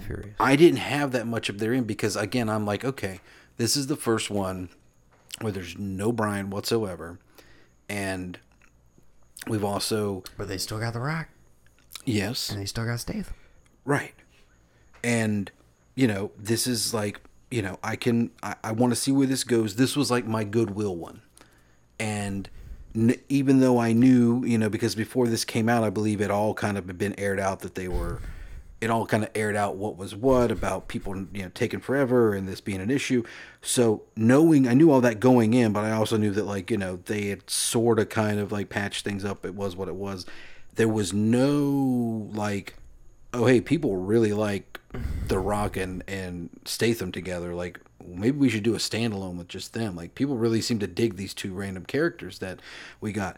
And I didn't put Hobbs and Shaw where it was because it's not good and I don't like it. It's just, if we're talking Fast and Furious, they present, and that's perfectly fine. I don't think it's bad. If you just look at that movie on its own and don't look at anything where it came from, it's perfectly fine. You kind of almost wish, again, that it was just like a separate movie. Yeah, just call it Hobbs and Shaw. That's it. You don't have to say that they present it or that it's a thing, but for the purpose of this franchise, we'll say, yeah, hey, good move, I guess, because I'm okay. They made money as far as I'm concerned. I mean, Hobbs and Shaw is my number 7, so we're kind of all in the same territory. Yeah. Fate of the Furious, though, I think F. Gary Gray is one of the weaker directors in the franchise. I can agree, but I still think he pulls off some decent set pieces. Mm-hmm. I like Charlize in this. Mm-hmm. The character, like, I don't know, man, goes some wild places. I love Tormund Giantsbane in here as well. But I think the thing I love about it the most, and that slightly elevates it and got it to my 8 slot, it has the best Vin Diesel line delivery, like, of the entire franchise, dude. What? When he's just like, when she introduces the whole situation of like, we have your son, your illegitimate son, who you didn't know about. We also have her mom. We're keeping him behind the glass. If you do anything to me or you try and do anything to the plane, there's these guys who will come in here and shoot your fucking kid, period. Mm-hmm. And he just, in utter frustration, is like, well, if I had someone here with me, I could maybe do something about it. But since I'm alone, I got a choice. He, like, takes it to such a fucking level where you're just like, dude, you've never even attempted a line delivery like this. And you know exactly what it is, which is just like, I got Charlize on the set. I gotta impress her. Yeah. I gotta bring my A game. And him trying to do his version of his A game, given the dramatic stakes of this movie, which, granted, is like, for Dom, that's as dark as shit has ever gotten, where it's like, oh shit, I got a kid I didn't know about. Like, I don't know why he's all of a sudden Mark Wahlberg, but yeah. But yeah, I have a kid I didn't know about. You fucking with the cop that we forgot about from 3 movies ago. You kill Elena in front of me, even though it's like, we were together, but then she was totally cool with me just being with Letty, so it's whatever. But he has that moment, and then a little bit later, where after Charlize orders Tormund to kill her, and Charlize tells him like, "That was your fault." And he's like, "That's my fault." Like, it's so funny, dude. Dude, I was getting a real kick out of that. All the stuff with Statham and The Rock in prison is great. Statham on the plane with the baby. I mean, that's an all-timer scene for the franchise. Oh, yeah, of course. So it's like, there are bits in here that I enjoy. The whole sub-sequence towards the end, man, I don't know. It's a little much. And I do love the remote control car sequence, but I almost think that Justin Lin just straight up outdoes it with the magnets. Yeah. In 9. Not my favorite set pieces in either, for sure. So, yeah. So that's where I'm at on Fate. Was both our number 8s. And again, the biggest crime of that one, though, is fucking Scott Eastwood, dude. Yes. Get him out of the... Like, you also would save, 15 minutes on that runtime. We don't need him. No. Do not need him. Not welcome. Keep him out. Didn't like it. Not one bit. Hobbs and Shaw, my number 7. Okay. Your number 7 as well? No, it was my number 9. Oh, that's right. We're finally talking Yeah. about it. So you kind of stated your reasons. You don't dislike it. It's just, it's not really a fast movie. But you still thought that F9 was inferior because you had that at the bottom of the barrel. Yeah. Yeah. So, my main thoughts, and we probably talked about it around the time it came out. I think the first hour and a half of this movie is very, very good and really strong. The introduction to both of them, the split screen, all that stuff. You get them in a room, you get them bantering, you get them on a journey together. It all plays. It all works for me. You got the crazy office building set piece, running down the side of the skyscraper, them fighting the guys, get through on the opposite side, all of that stuff. Super fun, dick measuring contest sort of stuff between the two of them. And it totally plays. It works. And then I feel like the movie kind of reaches its logical endpoint at the kind of Chernobyl style place. Right. Where they're rolling around with trying to take out Idris Elba's character. And I really felt like it should have ended there. And then it has the whole Samoan arc, which feels like another movie, which feels like it should have been the sequel. Right. Tacked onto the end of it. And it starts reaching such ridiculous levels of incredulity where it's just The Rock, I get it, dude. You are a beefcake. You are a brick shithouse. You're strong. You're in a sarong. I got it. And I know these movies bend the laws of physics. But if you tried to hold a helicopter by a chain while you were bracing yourself on a truck that was moving, you would not be able to do it. You would get torn in half. Or at the very least, your arm would get pulled out of its socket or ripped off of your body. Right. It's not happening, dude. It took it to such ridiculous... Brendan and I still discuss this because we saw it in theaters. He has literally brought up the clip on his phone to be like, dude, remember how fucking stupid this was? Just absolutely ridiculous. And maybe as the closing set piece of Hobbs and Shaw 2, maybe I'm there with you. Yeah. But this was another one, and I don't understand why every fucking blockbuster has to be 2 hours and 20 minutes now. But if you would have built this to the logical closure point of the Chernobyl set piece, we're at an hour 45, hour 50. Right. And you could even leave it open-ended. They don't get their man. Idris Elba gets away. Okay? Mm-hmm. Tune in for part 2. Coming 2 years from now. And I think it would have worked better. As it stands, I am totally burnt out by the time we get to the end of that movie. Mm-hmm. I am just I don't care about seeing any more chase sequences. And the biggest crime, the back half of the movie, totally drops all of the banter between Hobbs and Shaw. The whole fucking reason we came to the movie in the first place. Yep. It's all great. It's all there in the first hour and 30 minutes. And then it just goes out the window. Because we got to do some pseudo half-assed love story with Shaw's sister and Hobbs which doesn't even work because Hobbs is like the most asexual guy ever. There's the whole Ryan Reynolds contingent, which it's like you almost forget that he's in there, man. You kind of forget Idris Elba's in there for a little bit too. Yeah. Until he just kind of pops back up, Yeah. It was too much. It was too much out of the gate. I enjoyed it in theory, but I felt like they really, truly tried to do too much in one movie. They should have just paced themselves. But I'm sure 2 will feel like, 3 or 4 movies shoved together again. So. And that's your number 7. Hobbs and Shaw is my number 7. That is correct. So we are almost into the top 5. At number 6, what do you got? My number 6. Have you said your 7? No, be my number 7. Yes, your number 7. My number 7, just in where I would rank it overall, Too Fast, Too Furious. It's my number 6. Yeah. So let's go ahead and talk about it. At the time, I think I missed it in the theater, but I remember being really excited and buying the DVD almost instantly. Yeah. Which I think is basically how I discovered the first one, too. I rented it the weekend it came out because I didn't see it in the theater either. I don't think. You rented that and the Skulls at the same time.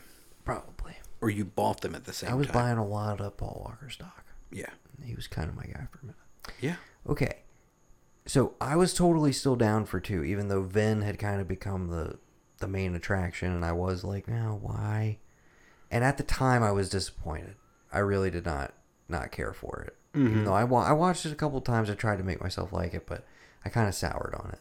Yeah. Because it was a blind buy, essentially. I remember I just, straight up, I bought it the day it came out. I went home, and I was like, fuck yeah, Too Fast, Too Furious. And then, But when you go back to it now, it looks a lot more like 4 through 9 than it does look like the evil, foreign twin of the first movie at the time, Right. So, yeah, in retrospect, plays a lot better. And even though Tyrese is, very different performance-wise and Roman's kind of a different character, I like Eva Mendes in it. I think she's solid. Cole Hauser's a decent enough villain. Not the best, not the worst. And, you got Remar in there? Yeah. Who's the other? Mark Boone? Oh, yeah, Mark Boone Jr. And again, it's flashy, it's over the top, and it's more the style that we'll eventually build to. It's just like John Singleton was fucking ahead of his time. Yeah. Man. Again, just another notch to be like, this guy knew what he was doing.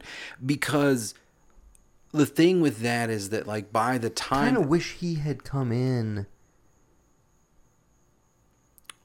Kind of wish he had somehow come in the, the 4 through 7 range. Yeah.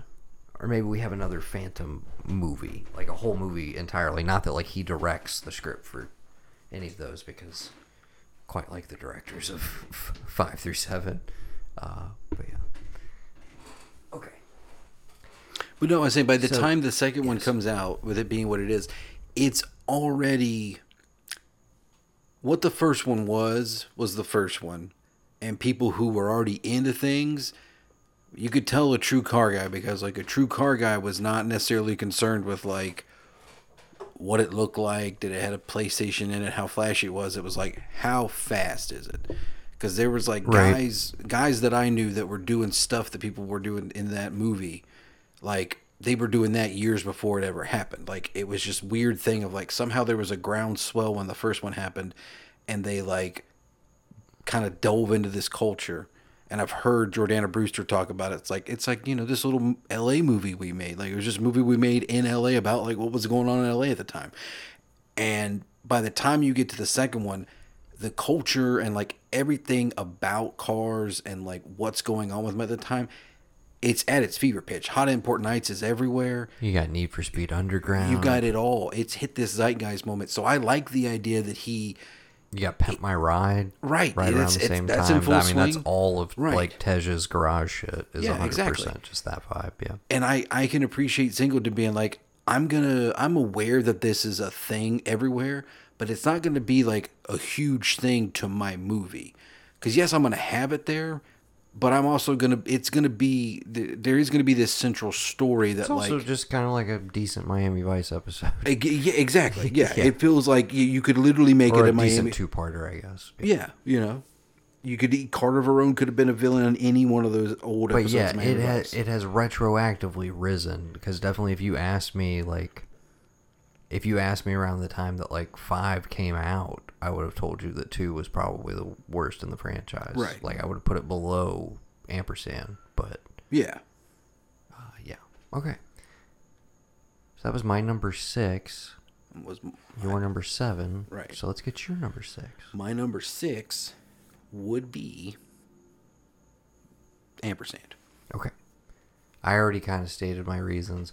Redeeming value, it is getting the band back together. Yes. It is also setting the table for like where the Letty stuff is eventually going to go. Yes. And Brian's turn to like, yes, I have a commitment to my job, but I have a deeper commitment to this family now. Right. And these people. So I get that it's important for that. Mm-hmm. I love John Ortiz. Yeah. They just spend too much fucking time in those tunnels, man. Yeah. I just don't like those tunnels.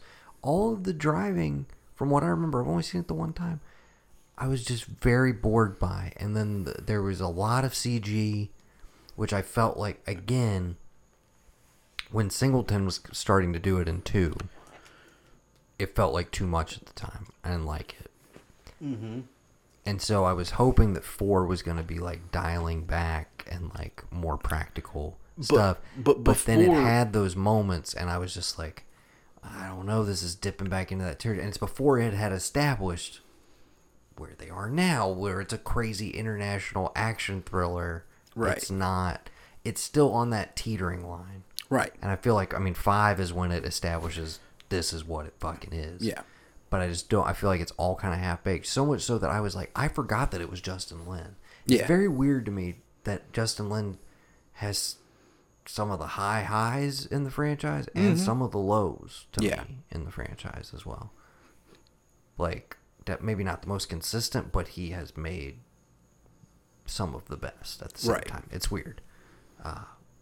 Which is why I was really hoping for more from F9. I was Yeah. hoping I was gonna be like so much more jazzed on it coming off of 8, but yeah, I don't know. And maybe I don't know. Maybe a year down the road I'll feel differently. But Yeah. okay. Any other thoughts on Ampersand? Like stuff that you like about it? Obviously, you've got it a little higher. You've got it higher than a lot of other stuff that we've talked about. So it's the payoff one. It's the one that like got my friends back into this group. Like we're all gonna go see a Fast and Furious movie. Like I remember the night I went to go see it for the 3rd time. I took a date to it, and when I got back to my buddy's house, they were all freaking out because one of our friends had his brakes changed and like forgot to pump brakes to like actually get the air back in like pads and everything. Wanted to put his car in a ditch. So I rolled up onto this happening after having this date with this girl. And I was like, whoa, this is wild. But knowing what it was, watching it with her, she's like, well, wait, Letty, but this and that. I'm like, just watch. It'll be fine. You'll get it. But it was just, and it was one of those like reading into it where it was like, oh, so, he's been planning this since the end of the 3rd one because of the promise of that. And then hearing about Paul Walker being like, I want Vin to renegotiate my contracts because they paid him a lot and they greenlit like 2 movies for him. Like, I got to get him to like do my deal again. I'm here just because, I'm down. Let's do it. And it being the return to Vin Diesel of it all, having missed him from the 2nd and 3rd films, and everybody from the 3rd film. But that setting it up and getting to see, with where 1 ends, getting to see the actual aftermath of that. And it's not, because before then it just lives on in this thing of like, well, hey, this guy just did this thing. He bailed down to Florida. We don't know what happened. Well, last thing we saw, this dude just went driving on down to the coast. But where the hell was he going? We don't know. We just know he lives turns his out life. the Dominican Republic. Yeah, the DR. Anyway, so seeing that Turns kind of, out he was hanging out with Cardi B. yes, a lot. Yeah. And the 2 guys that he randomly met in county jail somehow. Yeah. That was a nice touch. His cousins. Cousins. Again, I said all the flashback stuff. Yeah, It's all nice gold. touch. Yeah, that's the one thing that we will talk about when we get to the end of this. That I will highlight that I think is very well done. I haven't seen it in any other franchise. Well, I also, you gave your pitch for what you want to see. You want the barbecue movie. I have my pitch for what should be Fast 10. Okay, And I'll give it to you when we get to the end. that'll work. So yeah, that's pretty much all I have for that. Nothing really great with the car. The other thing I do appreciate is like him being able to go through the DMV as an FBI agent, like I want this car, that car, and like him working on it, them racing and being like, you know, you never had me. There's still that race, like they, you know, did I win? Did I not win the last one? Who did what? That's still a thing there. Yeah. It's still amplified, but it, again, I feel like if I went back to, and again, I just decided to start my rewatch journey because I hadn't seen 6 through 8 at the Right. time, and so I started back with 5. right, And in theory, I should have actually done 4 right, because you need the transition. But right, because it takes that whole like, oh hey, so yeah, Brian, I have it at the bottom of my list, but with Yeah. the caveat that if I watched it, it would probably easily Right. jump up over Hobbs and Shaw. because it on would, my list, I would say. it finally shows him that it's like it doesn't matter. Like this guy did do the right thing. He helped you bring down a cartel, and you are Right. still gonna put him in jail for stealing VCR DVD combos. Yeah, man. He's still gonna go to jail for He's that. got to pay, dude. He's got to pay, and the fact that he was Hey, willing to do that. Don't do the crime if you can't do the time. Yeah, Okay.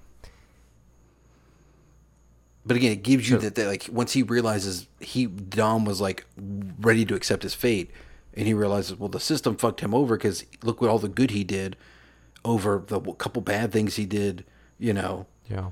really, if it wasn't, I mean, the trucker would have had to press charges for it to be really any the last time Brian and him interacted really would have been on the trucker to go file charges, be like, I want this dude, you know, because he could have been, oh, yeah, no harm, no foul. I fucked you guys up. I'm leaving. I don't care. But now he sees like, hey, wait a minute, this isn't right. And that's again his turn. Ford is his turn to like, all right, I'm gonna go on the other side of the law. Let's see what happens. So, yeah. So this is gonna be your number. My number 5. We're into the top 5 now, Right. I believe. Yes. I got Fast and Furious 6 at the 5 slot. Okay. This is the Letty one, right? I agree. The Letty one of the bunch. I concur. I have 6 there. Oh, you have 6 there as well. Yes. Okay. You got Owen Shaw as the villain. Pretty solid addition. A step in the right direction of I agree. branching out. And I started to say it earlier. This one has a very early nighttime chase scene where he's doing the like shooting out the things that disable. They like latch onto the car and they disable. And like Brian does the cool shit where like everybody else's car has been taken out and everything. You're like, oh fuck, dude, he's about to be screwed over too. And he just like clips a wall and like breaks it off and shit. But there's a lot of great practical driving in that one. Right. And it's an early one where I was just like, dude, it's fucking cool. And that's when Shaw has the like the ultra car. The like I can drive straight at you, and you'll just like fly over me or whatever. Yeah, because kind of thing. it's like a. It's got the scoop on it. Yeah. So that very cool set piece. That's also. Try and help me here. 6 and 7 I get a little bit conflated. 6 we have Joe Taslim from The Raid and Yes. Most recently Mortal Kombat. And But we have the scene where like in the subway Where Han and- and is it Han and Roman yes. try and fight him and get their asses Right. kicked? Because that Gal Gadot and what's her face try and fight Gina Carano. it's pretty much Michelle. No, it's not Gina Carano. It's yes, no, it is Gina Carano. Yeah. Because it's Ronda Rousey in 7. 7. Yes. Yeah. See again, because I watched them all together. I'm like, wait, which Because one Gina was that? Carano just had Haywire that came out, so she was kind of popping. Ronda Rousey was rising. She hadn't been beat yet when they cast her in 7. As soon as she got cast and they filmed everything, she lost really bad to Holly Holm. So by the time 7 came out, you're like, what are you doing in this movie? Like you're done. You've lost twice. Like, and she's since faded from the sport. Like that's it. Like, but. I'm sorry, like Misha Tate and like Chris Cyborg, they don't look as good as these other 2 women, so they're not going to put them center stage. Okay, but we're talking about the Gina Carano fight in Right. this one in the subway. Yeah. That's a great set piece. There's a lot of fun stuff. Yeah, the tank This is pretty good. The tank. Oh, yeah, no, this is the tank. This is the I gotta drive my car into the side of the bridge, catch Letty in midair, turn, crash into another car my on the other back to the side, windshield, and yep. just be totally fucking Yeah. fine afterwards. No, that whole high, like, there's some great stuff in there, man. A little, it starts to verge on like, maybe can we rein this in? Can we get the runtime down a little bit with the final set piece sequence, the plane, the Yeah. takeoff, the extended runway that goes on seemingly forever. But even as I'm saying that, it's like you got the fucking Rock and Vin like working together in the back of that. Some great fight sequence, like hand-to-hand stuff there. You've got the car stuff going on the ground, and then you ultimately have the death of Who Giselle. And randomly that just popped in moment- in Fast and Furious is like, oh yeah, I work with this dude. That's the other thing. I forget that she shows up Yeah. in 4. So Right. that's the connective tissue for her as well. But yeah, so you have that emotional beat, which they don't like do enough justice to in the moment, where it's like, you guys are all just at the barbecue, like, hey, yes, I guess Han's kind of sad. It's like, dude, She she just fucking dove. died. Like, She just saving dove his out of this life, dude. franchise. It was like, fuck you, I'm going to be Wonder Woman. Yeah. That was it. But yeah, it's a good one. Well, see, the thing I do definitely a good appreciate one. about I like that is like the end of 6. Again, it all goes to the endings of these. The end of 6 is I think I'm going to go to Tokyo. She always talked about Tokyo. And then we get the ending credits of like, oh, hey, by the way, hey, Dom, like, you don't know me, but like, you're yeah, going to learn. You get and you Breckin realize, Statham showing and you're up. like, oh, shit. Oh, wow. And it's the same exact Mercedes. It's Han's car flipped over. Oh, it wasn't such a random thing. He was being watched by, oh no, who is this dude? And it gives us the payoff for 7, which is, the transporter. yeah, it's him. I miss those movies, dude. I really wish Statham would have done the 3rd one. Because wasn't He it did 3. He did 3. That's right. The guy with the He what's did his 3, face? and then they rebooted with Ed Screen, I think. Ajax. Yeah. Francis. Yeah, I know who you're talking about. He's also in. But yeah, I don't really have anything else more to say about 6. But that's when I would say, I mean, the top 5 I think are like genuinely good movies for the most part. Yeah. I have problems with some of the other ones, but I would say from 5 on we're pretty solid. So about 50-50 on the franchise. Yeah. I don't know if this is a full on like, oh, the odd ones or the even ones, like which ones are good, which ones are bad. I don't think it breaks down like that, but I mean, technically, yeah, it does to me. 1, 3, 5, 7. but then by that logic, 9 would be fucking dope, and it's not. It isn't, yeah. So That's true. But But is it technically, it's 10, which is still yeah, even. I don't know. See, there you go. Which would make Hobbs and Shaw the 9th film in the franchise, which I did like. It's true. So it's Okay. definitely odds for me. All right. We're on to 4. 4. 4 for me is going to be 7. Okay. Interesting. Yeah. Interesting. Yeah. 4? Really? Yeah. You want me to just give you the rest of my top 10 real quick? I can lay it all out for you. It's real simple. We're doing this as we go. Okay. My number 4 is the OG, The Fast and the Furious. Okay. Number 3, for me, Tokyo Drift. Okay. My number 3 is the OG. Okay.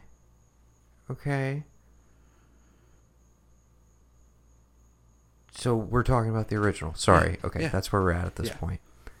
Okay. Yeah. I mean, it started it all. It did. It was a DVD classic. This was in the early Yes. days of DVD for me. For me Mhm. having a DVD player in my room, which I believe was just probably my PlayStation 2. Probably. I was obsessed, dude. I don't know Yeah. what it was. It captured my imagination. I had definitely seen Point Break, but like not enough in my brain to like make the connection of like, oh, this is fucking Point Break with cars, and that's why you like it, and that's why you're enjoying it, like because it has a baseline plot that you like to follow. But the whole like this is a subculture I've never seen. I was never like a huge car kid, but I did like the look of them, like the style of them. Right. So that was immediately attractive. The whole vibe between the two of them, something about it, dude. It was just magic. And of course, I'm sitting there, I'm like, oh, who's this Georgiana Brewster? Who's Oh, Michelle God, Rodriguez? yes. Like all of that. So yeah, I mean, yeah, it set the stage. It's again crazy to look back on it, considering where the franchise ultimately goes. I also think in retrospect, it's one of the more. It has some solid sequences in it, but it's one of the more poorly directed of any of the franchise. But that's just Rob Cohen for you. That's just Rob Cohen. That's true. So, yeah, your thoughts? Anything you want It is one of the most endlessly quotable things amongst my group of friends. Anytime we were hanging out, anytime we were ready to go anywhere, it was always, "Hey, there's a 187 in Glendale. Cops are all over it. Let's race." Shit like that. Again, I knew people who, like I've said, I knew people who were like doing the things that like were in the zeitgeist after this came out with like, let's swap a motor in like Need for Right. Speed Underground, and they're doing, hey, well, we got the Super, but it's like we got to fix it up and all like all that. I knew people who were doing that like before the movie came out, and so there's always this group of people who are like, yeah, okay, like I guess that's street racing. I guess that's like Hollywood's version of street racing. And then there was guys who I knew who were like, MTV True Life did a thing about like I'm a street racer, and there was like people who literally like they were spending their paychecks on a part to put in their car to then go take out and run and try and race, and it. I don't know how much of it, because I mean, I'm not lived in LA. I'm not from LA. I have no reference whatsoever. I don't know how much of it is like, oh, this was like an LA movie for like the time. This is what the scene was, and this is a response to that, or if it is so much as like somebody's like, it'd be funny and pretty cool to try and do. Well, we just did Point Break, but we made it with cars. I think it was here's a zeitgeisty thing that's a subculture that people are becoming aware of or writing about. Right. And, okay, how do we graft a narrative onto it? Okay, well, if street racing is illegal, Right. then why don't we make it a cop movie, a crime movie? Right. And that's as far as it took them. And then they were like, okay, so what crime thrillers are good? Maybe something where we have people on both sides. Maybe Point Break. Oh, Yeah. okay. Yeah, let's just do let's that. just do Point Break with that. Yeah. But even in that, it does have this like, there's a lot of, There's a little bit of a richer texture to the friend and the family group than there is Right. in Point Break. You don't really get to know James LeGros and the boys no, in Point Break, like, at all. But or you can argue all you need to know there's by the football scene. characters. Yeah. Yes, you have the Vince character who does pop back up in 5 for a little bit, but you have the Vince character who essentially is like, you could look at it as like the scorned lover, because he was Dom's guy. Like, he was my right hand. Like, oh, I've known you since the 3rd grade, and he kind of gets pushed out by Brian, as well as like, I kind of got a thing for Dom's little sister. Well, she's kind of pushing me to the side for this new guy, So there's that level of it there. There's a whole, I don't know what, maybe this is just a giant study on like fatherless males, but it just seems like there's something there with none of these men having fathers. Yeah. That is just like, I don't know if it's a cautionary tale. I don't know what it is, but it just seems like there's some sort of odd masculinity that comes from your father either not being around in the case of Brian's, dead in the case of Dom's, or locked up in the case of Jesse and probably half the other guys. Like, who knows what. The one thing I do love about going back to the first one is if you look at like the cars the crew is driving, they're so much nicer and more badass than like the Anything that they than drive the Eclipse. nowadays. It's fucking Vince or Leon, one of the two, is driving a fucking R32 Skyline. You don't think about that. When you watch it now, you're like, that's the fucking dopest car there. That's what everybody wants. Mm-hmm. Why do you think he went and got one in the second movie? Because fucking Skylines are awesome. As people say, it's the coolest car on the internet because, it is what it is. But that leads me, we're in agreement. This is my 4. You said, The original? no, was your 4. Yes. And that was my number. I don't know. So we've lost track. Perfect synergy, like we always You've do. lost track. You're supposed to have your list. I have mine right in front of me. Well, I have my top 3 all picked out. Okay. Yeah. Well, now we're into the top 3. Okay, so you so want to maybe do you'll 3? figure it out. Okay. My number 3 was Tokyo Drift. That's my number 2. Okay. My number 3 is 7. Okay, which is my number 2. Okay. So let's talk about that. Talk about 7. Yeah. Okay. And then we talk about Tokyo Drift. And we talk about the consensus number 1. Unless there's another movie that I don't know exactly. about. Yeah. Synergy. Okay. Tokyo Drift. You want to talk 7. Tokyo Drift? Let's do that first.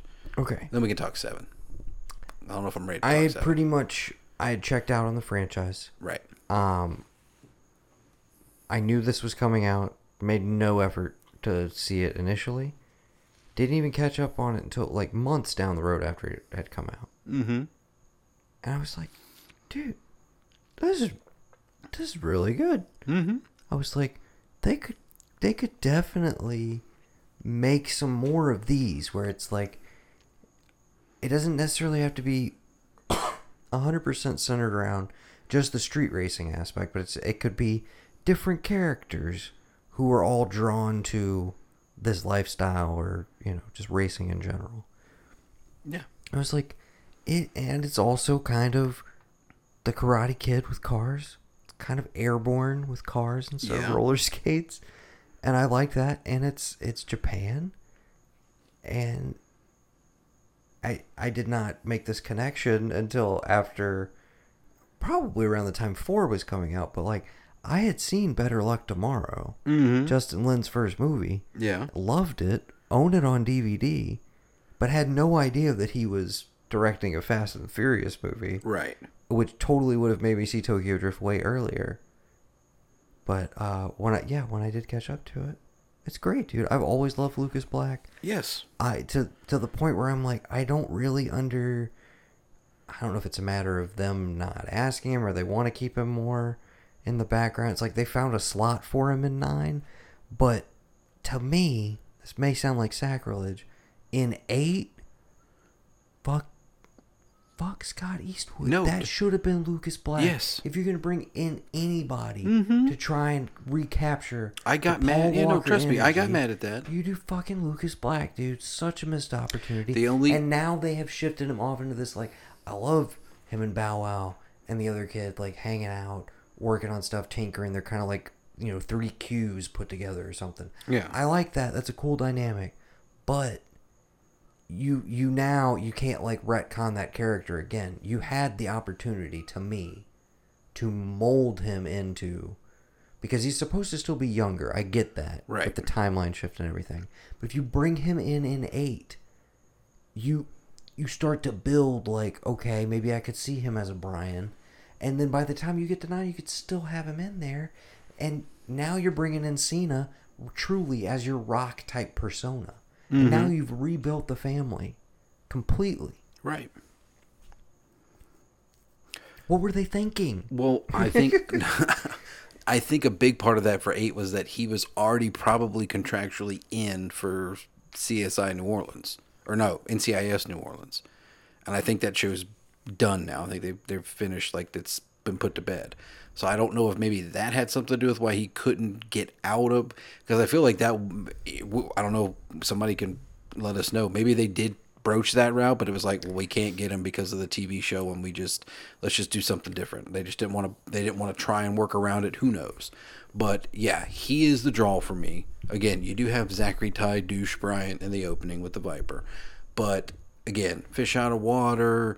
military kid has to go stay with his dad, stay out of trouble, okay, now wait a minute. They don't drive in a straight line over here. Him getting indebted to Han being like, it's just a car, man. Like, I'd rather see what you're worth. Like, and you weren't going to back down from this dude. So fuck it. Yeah. Use my car. The character of Han, I have a hard time when they shove him in to 5+. I have a hard time with it because I love this version of Han. Right. Because if you know what this guy is now, it retroactively, and this is when we can talk about the writing, retroactively what happens to Han in this series makes the 3rd movie with him such a fucking better movie when you watch, knowing that this was a man at the last road. His love was gone. He had been through all this stuff. He had been making moves with Vin Diesel. So when Vin Diesel shows up at the end of the 3rd one, it's like, I knew Han, totally plays, But you know why he was on the hustle, why he had money stashed, doing what he was going to do. And it's why it didn't seem like he ever had one woman, because his love of his life is dead. Right. He's just going to do whatever the fuck he wants to do. Any new girls, models, whatever, doesn't matter. He was that dude. A lot of people I knew were like, oh, well, you know, he, whatever. I wanted to be fucking Han in this movie the minute I saw he's it. the coolest thing He in is the movie the by dude. far. He is like the... He's arguably the coolest character in the entire franchise. Right. Yeah. Yeah. And still has not really been given his full on due. No, arguably. I don't think he has. And I feel like they made 9 that kind of were just like, well, it's also this thing. Amongst us also trying to like introduce Cena and everything else. It's like, also, hey, we gave you Han back. And it's like, I feel like they did not give it enough time to like breathe. And it's like, well, you don't get to bring him back again. So you guys kind of already shot your wad on that. So yeah. I didn't like the idea that, it was all orchestrated. I think he needs to have a substantial, like, standalone set piece of, or give him a cool pairing. I don't know if the girl from 9 is now going to be in there. I feel like that's the logical thing, because it's like after 7, when you pick up women, they just stay around. Yeah, like, you they just picked gotta up keep females in the mix. We didn't even on the talk team. about Ramsey they're the doing hacker.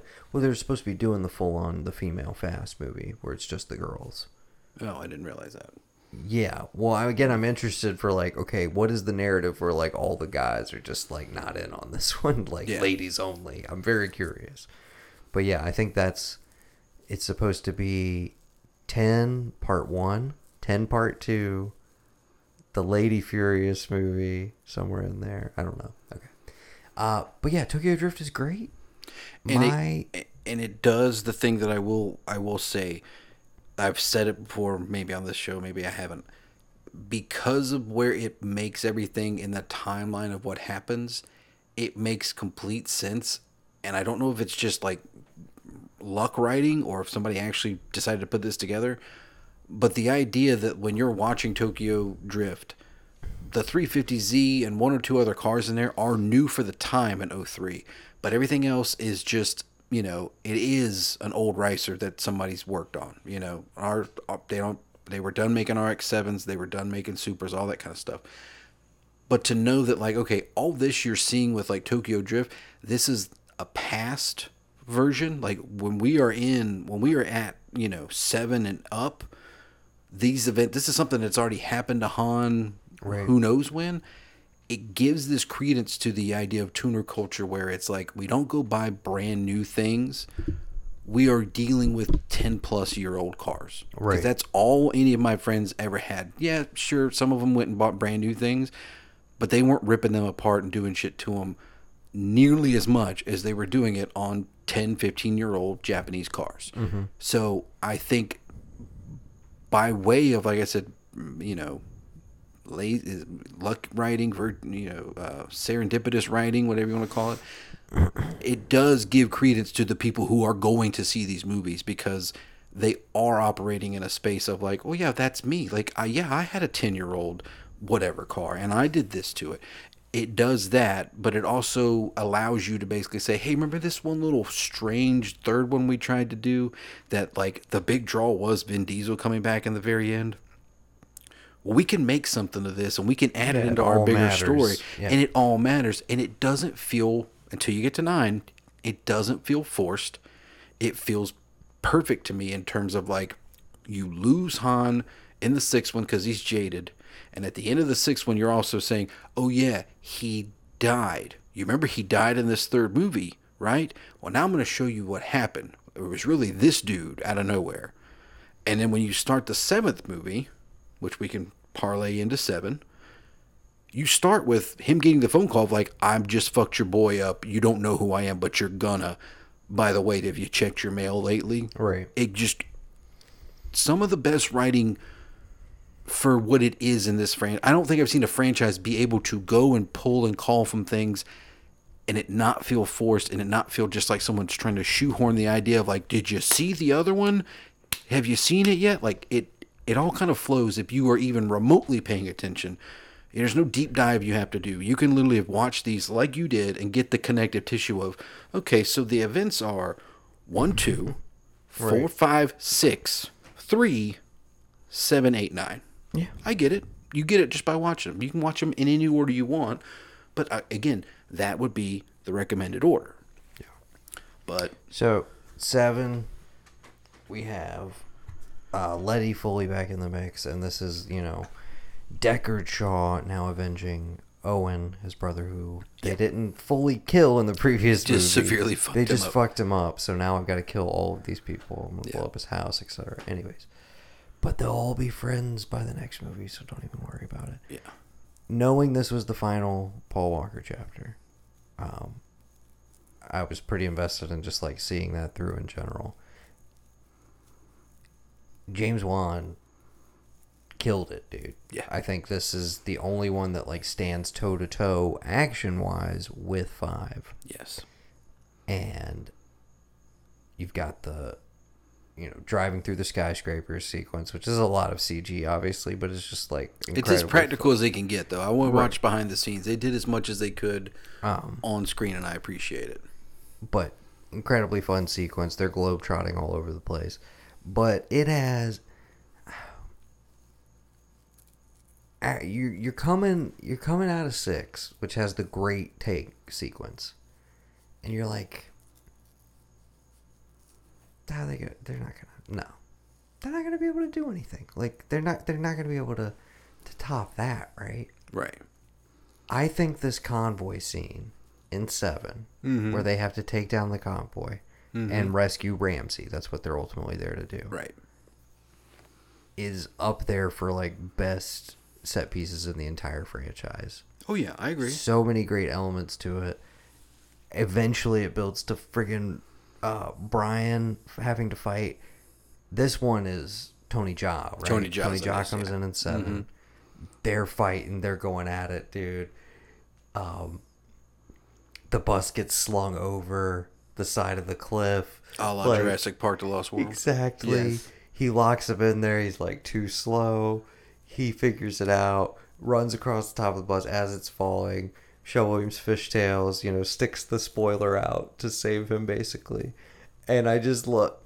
It's the one element that, like, now, post this movie is just completely gone from this franchise, which is, like, Tyrese will, like, you know, sit there and comment on, like, how wild something is, and he's supposed to be kind of the voice of the audience.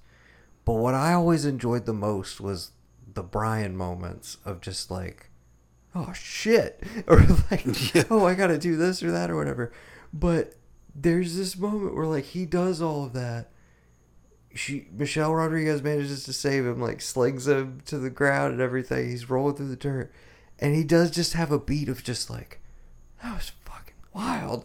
Like, and you just so rarely, because Vin is just, like, he has to be cooler than anything. There's so many moments of just, like, oh, I just did some badass shit. I'm not even commenting on it. But Brian would still have those moments of just, like, holy fucking shit. And he just, in the way that he says thank you, though, to Michelle Rodriguez in that scene, I just, like, yeah, they're both kind of acknowledging, like, it's just some fucking wild shit. What are we doing here? Like, how do we get here? Yes, exactly. Yeah. But yeah, that set piece does it for me. And then the payoff of him and Tony, which I could tell, again, knowing that he died during production, I'm looking for the seams and everything. And, like, that's a sequence where I was like, okay, clearly this is a lot of stunt work. Like, the second fight with him and Tony Jaa. Right. But whatever they did, and, like, it played for me. It worked. Yeah, no, Even I didn't. Knowing, I was like, they have that great final fight, and I don't know if it's composite or if they did have this moment or whatever, but when he tells him too slow, oh my God, how does he kill him in the end? It's the payoff, though, of, like, you locked me in here, but, oh my God, I can't even remember now. Yeah. But yeah. Does that have something to do with the parking garage? I remember there being remember The Rock breaking out of the jail with a minigun to shoot down a helicopter in this one, and I don't know what it had. Oh yeah, because he's all banged up from. Wait, no, that's the end of. Wait, what? Which one is he in the hospital for most of? I got to be 8 then, I guess. Maybe that's the end of 8. Or no, it's 7. Yeah. Because him and Shaw have that. That's like the first action set piece. Is the knockdown drag out between Statham and The Rock. Yeah. Because this little girl, he's got like, oh, I got to go to work, all this, and he's like, you know, Yeah, the end of that one is when he like busts out of his own cast and shows Right. up with the gun and everything. And then the ultimate end is, of course, Brian's gotta go live a family life. Yeah. We get the montage, and it worked on me, dude. It totally I've told you. hit. And then I love, because I guess I knew this, but like, and then seeing it carried through in the other movies, like, I love that they just like let that character go off. Yeah. And like he still exists, and we just reference him. Oh yeah, and because it's they like, make it an 8. They're like, love we it, can't dude. call him in on this. Like he's out of the game, you know.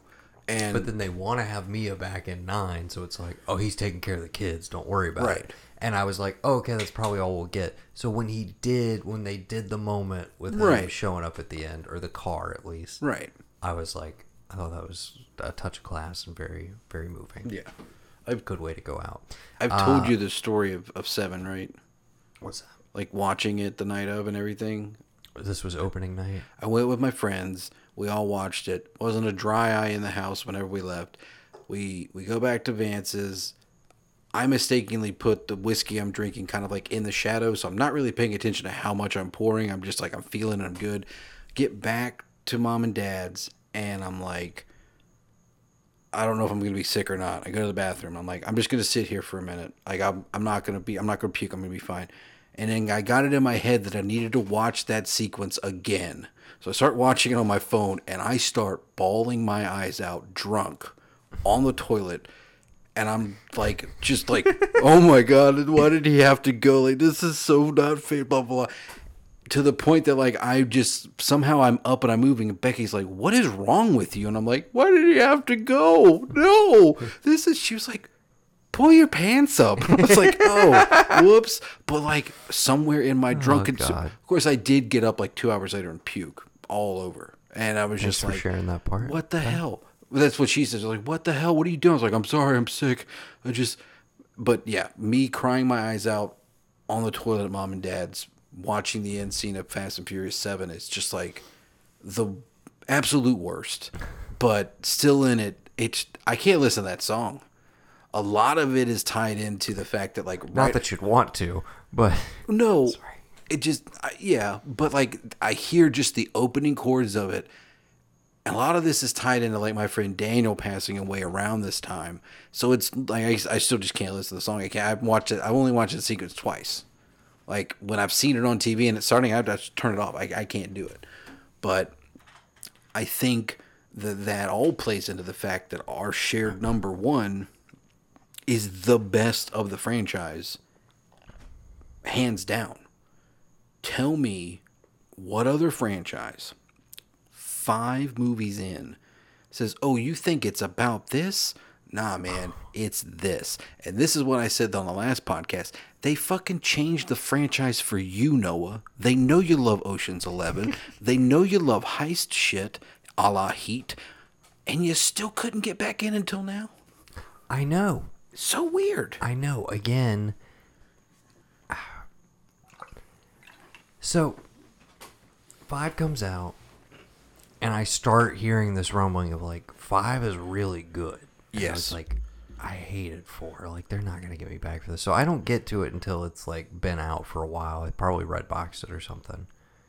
Meanwhile, I'm A1 day one in the theaters.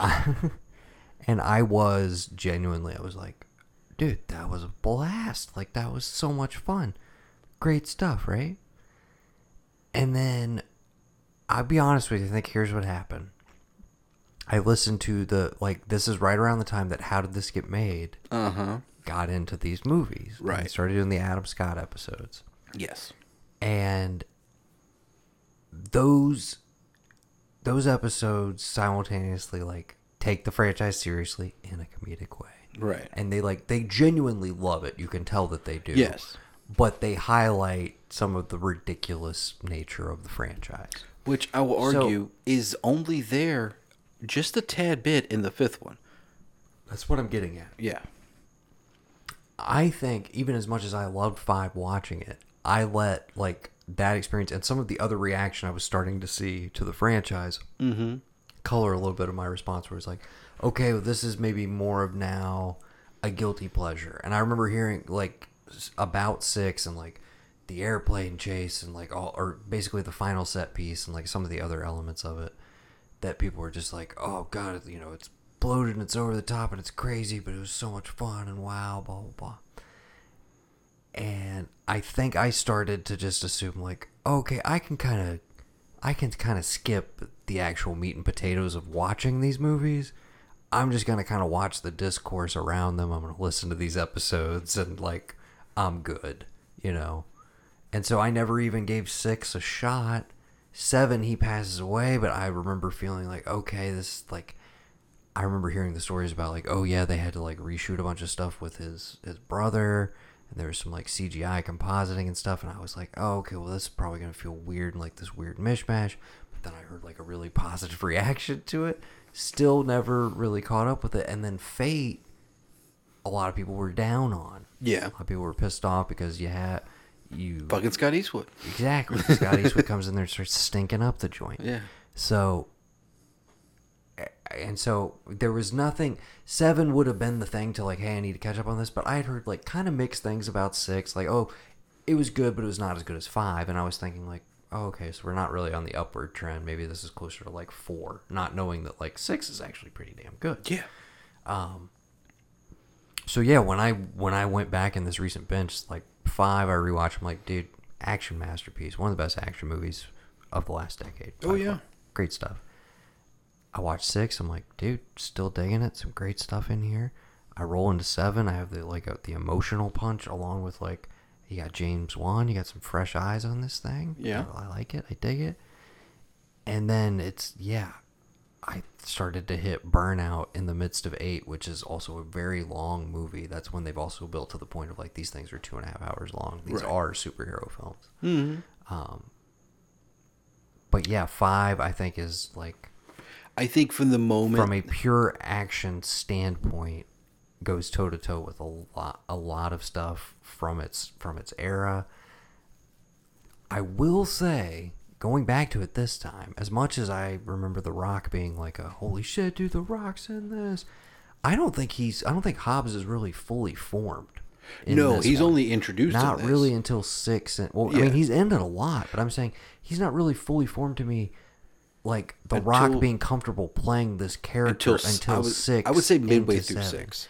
Yes. Because it's definitely with what Brian tells you about, like, this guy's Old Testament, like, he'll come after you, and the way that he's so militant in what he does, and then like watching his team get ripped apart, and then like, wait a minute, these guys that I've been fighting, they are fighting this guy too, like, and they're willing to help me. So like, one of my favorite things is like, I'll ride with you, Toretto, I'll do it. Like, oh shit, oh yeah, you know, like the scene where they.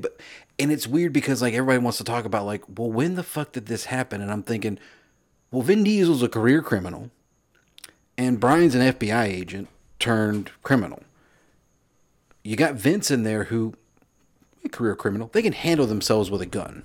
So when they bust out and they're like taking these dudes down, trying to help Hobbs and his team when they get ambushed, that to me is like the start of, well, now these guys are going to be able to do things that you didn't think they would do. Right. When they were talking about, like, who's a buster and holding money and trying to rob trucks, you know? It's like, if you get from the point that one of them is strapped on the end of the first one, Vince on the truck, all that shit. If you get from that point on that they've taken an L, you realize that maybe Vince, Dom, and Mia all were like, well, that's never happening again. So we're going to beef up, like, we're going to work out. We're going to get good with guns. We're going to be able to handle ourselves because, one, we're not going to let a slippery FBI agent get in our ranks again. And two, we're going to be prepared the next time some shit goes down. Right. And you parlay that into, you get the payoff with Vince when he was like, you fucked up my family, like, how do you think I feel? You get the whole, like, what are we going to do? What are we, this and that? And finally them being like, hey, we can't go anywhere. Like, we got to do something because Mia's pregnant, we're on the run, all this other stuff. And one of my favorite sequences is that opening, just like, let's take the car over the bridge and see what happens deal. Probably one of the best stunts in the entire, yes. Absolutely. You throw in a great bad guy. I don't care what movie he's in, whether he's Bucho. Yeah, we didn't really rank whether the bad he's guys, in but this. Old Bucho showing up is definitely. I can't get mad at that at all. You got, again, the chase sequence and the twist of the chase sequence, dude, at the end it's like a fucking chef's It kiss. is a chef's kiss. Yeah. Yeah, the final set piece with the safe is absolutely incredible. Yeah. We love 5. It's the undisputed best of the franchise. Indeed. We're going to reveal our picks for 2x2 in just a second. We got to get out of here. I do want to pitch to you very quickly. Go for Here's it. all I want from 10. Okay. They've been doing all this globe-trotting international stuff, dude. These high-stakes, world-ending events. You take the only two, and maybe there's a third in the mix there, but for my money, the only two car films that stand head and shoulders above anything the Fast franchise has ever been able to achieve. Gone in 60 Seconds. Dude, Gone in 60 Seconds is a great fucking movie. No, it is one of the best car movies ever made. That's dead serious. No, but the two I'm specifically thinking of would be Mad Max Fury Road Yes. and Speed Racer from the Wachowskis. Okay. Okay? I want a Fast movie that doesn't ever Leave a leave a car. Yeah. I want it Cannonball Run style almost. They're all in a giant convoy. They all got to get somewhere. Now, the setting you can pick. Maybe they have to drive coast to coast through America. That could be interesting in and of itself because we've been globetrotting. What if there's this thing or this like convoy we have to oversee, whatever. But I want the movie to start with in media res. They're in the midst of the mission. Mm-hmm. And I don't know if you've seen Speed Racer or seen Speed Racer recently, but another miracle of editing where it's like in that first race sequence in Speed Racer, they tell you the entire backstory and setup you need, but it's all in the midst of those 3 laps that he's doing. And it goes into flashback and it's all one fluid camera. Okay? Right. It's insane. So I'm saying you keep them in the cars and you can have flashback moments or like, hey, I'm thinking back to this briefing scene or whatever if you want to. I would love for it to be all this is happening. We piece together. Present moment is all in a vehicle. It is not moving. Maybe they all aren't even there, and you're like, well, how did we get to just these people in this car? Yes. What are we doing? Are they going to join? Are they dead? But we have no idea. I want one set mission, not a bunch of little, we got to go to do this thing, to do this thing. I want the whole movie to be a set piece. They already have sequences in these movies where they talk to each other through the cars, either through walkie-talkies or sometimes just straight up just are talking to each other even when the windshields are up and stuff. They already do so much of that I really think, like, do we need any of the downtime? It's the exact opposite of what you're talking about. Where it's like, give me the barbecue thing. I'm like, give me the sustained action, and I don't need it for 2.5 hours. Give me an hour and 40-minute breakneck. All like the whole movie is a set piece movie, and I think that's a direction to go that doesn't have to be bigger and bigger in spectacle and like how much crazy shit can we do, how much more CG can we throw on top of shit, do we need to now put multiple cars in space. It takes it back down to a ground level of like practical stunts, and you can have all the crazy like military like ordnance and shit of people that are attacking them. Like, you can have crazy armored vehicles and all that shit if you want to, but I want a whole movie that is a chase, basically. Yeah, no, and I think that would be such an awesome way to do 10, which could have been your final chapter, but they've already said it's 10 part 1 and part 2. So, and it's going to be some ridiculous, crazy, world-ending shit once again. And I know I'm going to go see it. That's the other thing too. I would love for them to dial it back to that. And I'm right there too. I'm not checked out after 9. I'll go see Hobbs and Shaw 2 or the female Fast and Furious movie. Like, I'm reinvested to the franchise and to a level now that I just simply because I did go and watch the midsection of them, and I have an ironic and also a legitimate appreciation for what they are. Right. So that's where I'm at with it. 5 is unequivocally the best. We can both agree on that. Okay. Real quick, you will be able to go vote on this on Instagram after this episode is posted. But we have a 2x2 retro review that is due for July, and we wanted to make it's hot. It's getting hot, so we wanted to keep things extra steamy, and we're doing some erotic thrillers. So you've helped us in the past on our Super Mario Brothers Michael Clayton episode. Yes. We're each going to give you 4, and you're going to pick your favorite from each of us. Mm-hmm. And then those 2 movies are going to go, not head to head, but they're going to be discussed in the same episode. And that'll be our July 2x2. So, real quick, Gavin, your 4 suggestions. Do you have them in front of you, or you need me to pull up that text? Did I say Wild Things? You did say Wild Things. Bound. Body Heat. Yes. And Bruce Willis. Oh, Color of Night. Color of Night. Yes. So again, that's Wild Things, Color of Night, Bound, speaking of the Wachowskis, and Body Heat, speaking of steamy. I'm really hoping it's either Color of Night or Wild Things. I won't accept anything less. Okay, so that's what Gavin would like for you to pick, Yeah. but those are his 4 to pick from. I'm not going to tip my hat any particular direction. Here are my 4. The Last Seduction. Okay. Okay. Eyes Wide Shut. Ooh. We've never talked about a Kubrick movie together. I don't think I've watched that all the way through ever either. You guys could force Gavin to do that. Body Double. We could go back to back to Palma. Ooh. We could do it. I thought about Dress to Kill, but no. No. And finally, we could also bring old David Lynch back to the equation, and we could do Mulholland Drive. Okay. I So- didn't realize that was a sexual thriller. Oh, you Yikes. Whoa. It is erotic. Okay. And thrilling. You never saw Blue Velvet? No. It was erotic. It's from Seinfeld. Mommy? I just love when you say that. Like, Mommy. Okay. it's so fucking terrible. Oh, God. Yeah. R.I.P. Dennis Hopper. Okay. Is that it? Are we That's done? it. Yeah, make sure you go vote. Give Fast and Furious 9 another chance. Oh, yes. Go vote on the poll I just gave you. I was like, dude, is there an election coming up? I'm not Yes, aware of. we're electing which movies we're gonna pick, man. We are.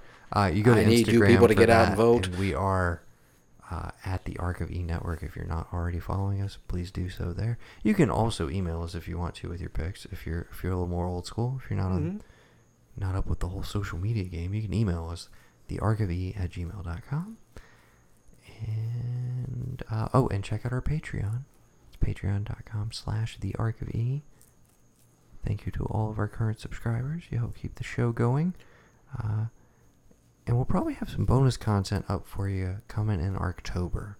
Definitely. And I will be making a new tier at some point because we have been kicking around the idea of doing our first ever commentary, which would definitely be at a new tier level where eventually you could just go drop like, hey, I want to drop like $5 for the month and be able to listen to like hours and hours of film commentaries from these guys. That's the idea anyways.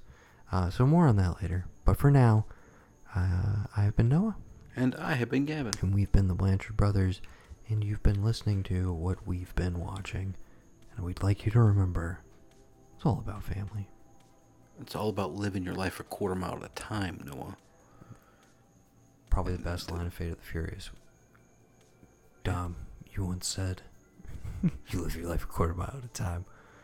What if you could live your life like that all of the time?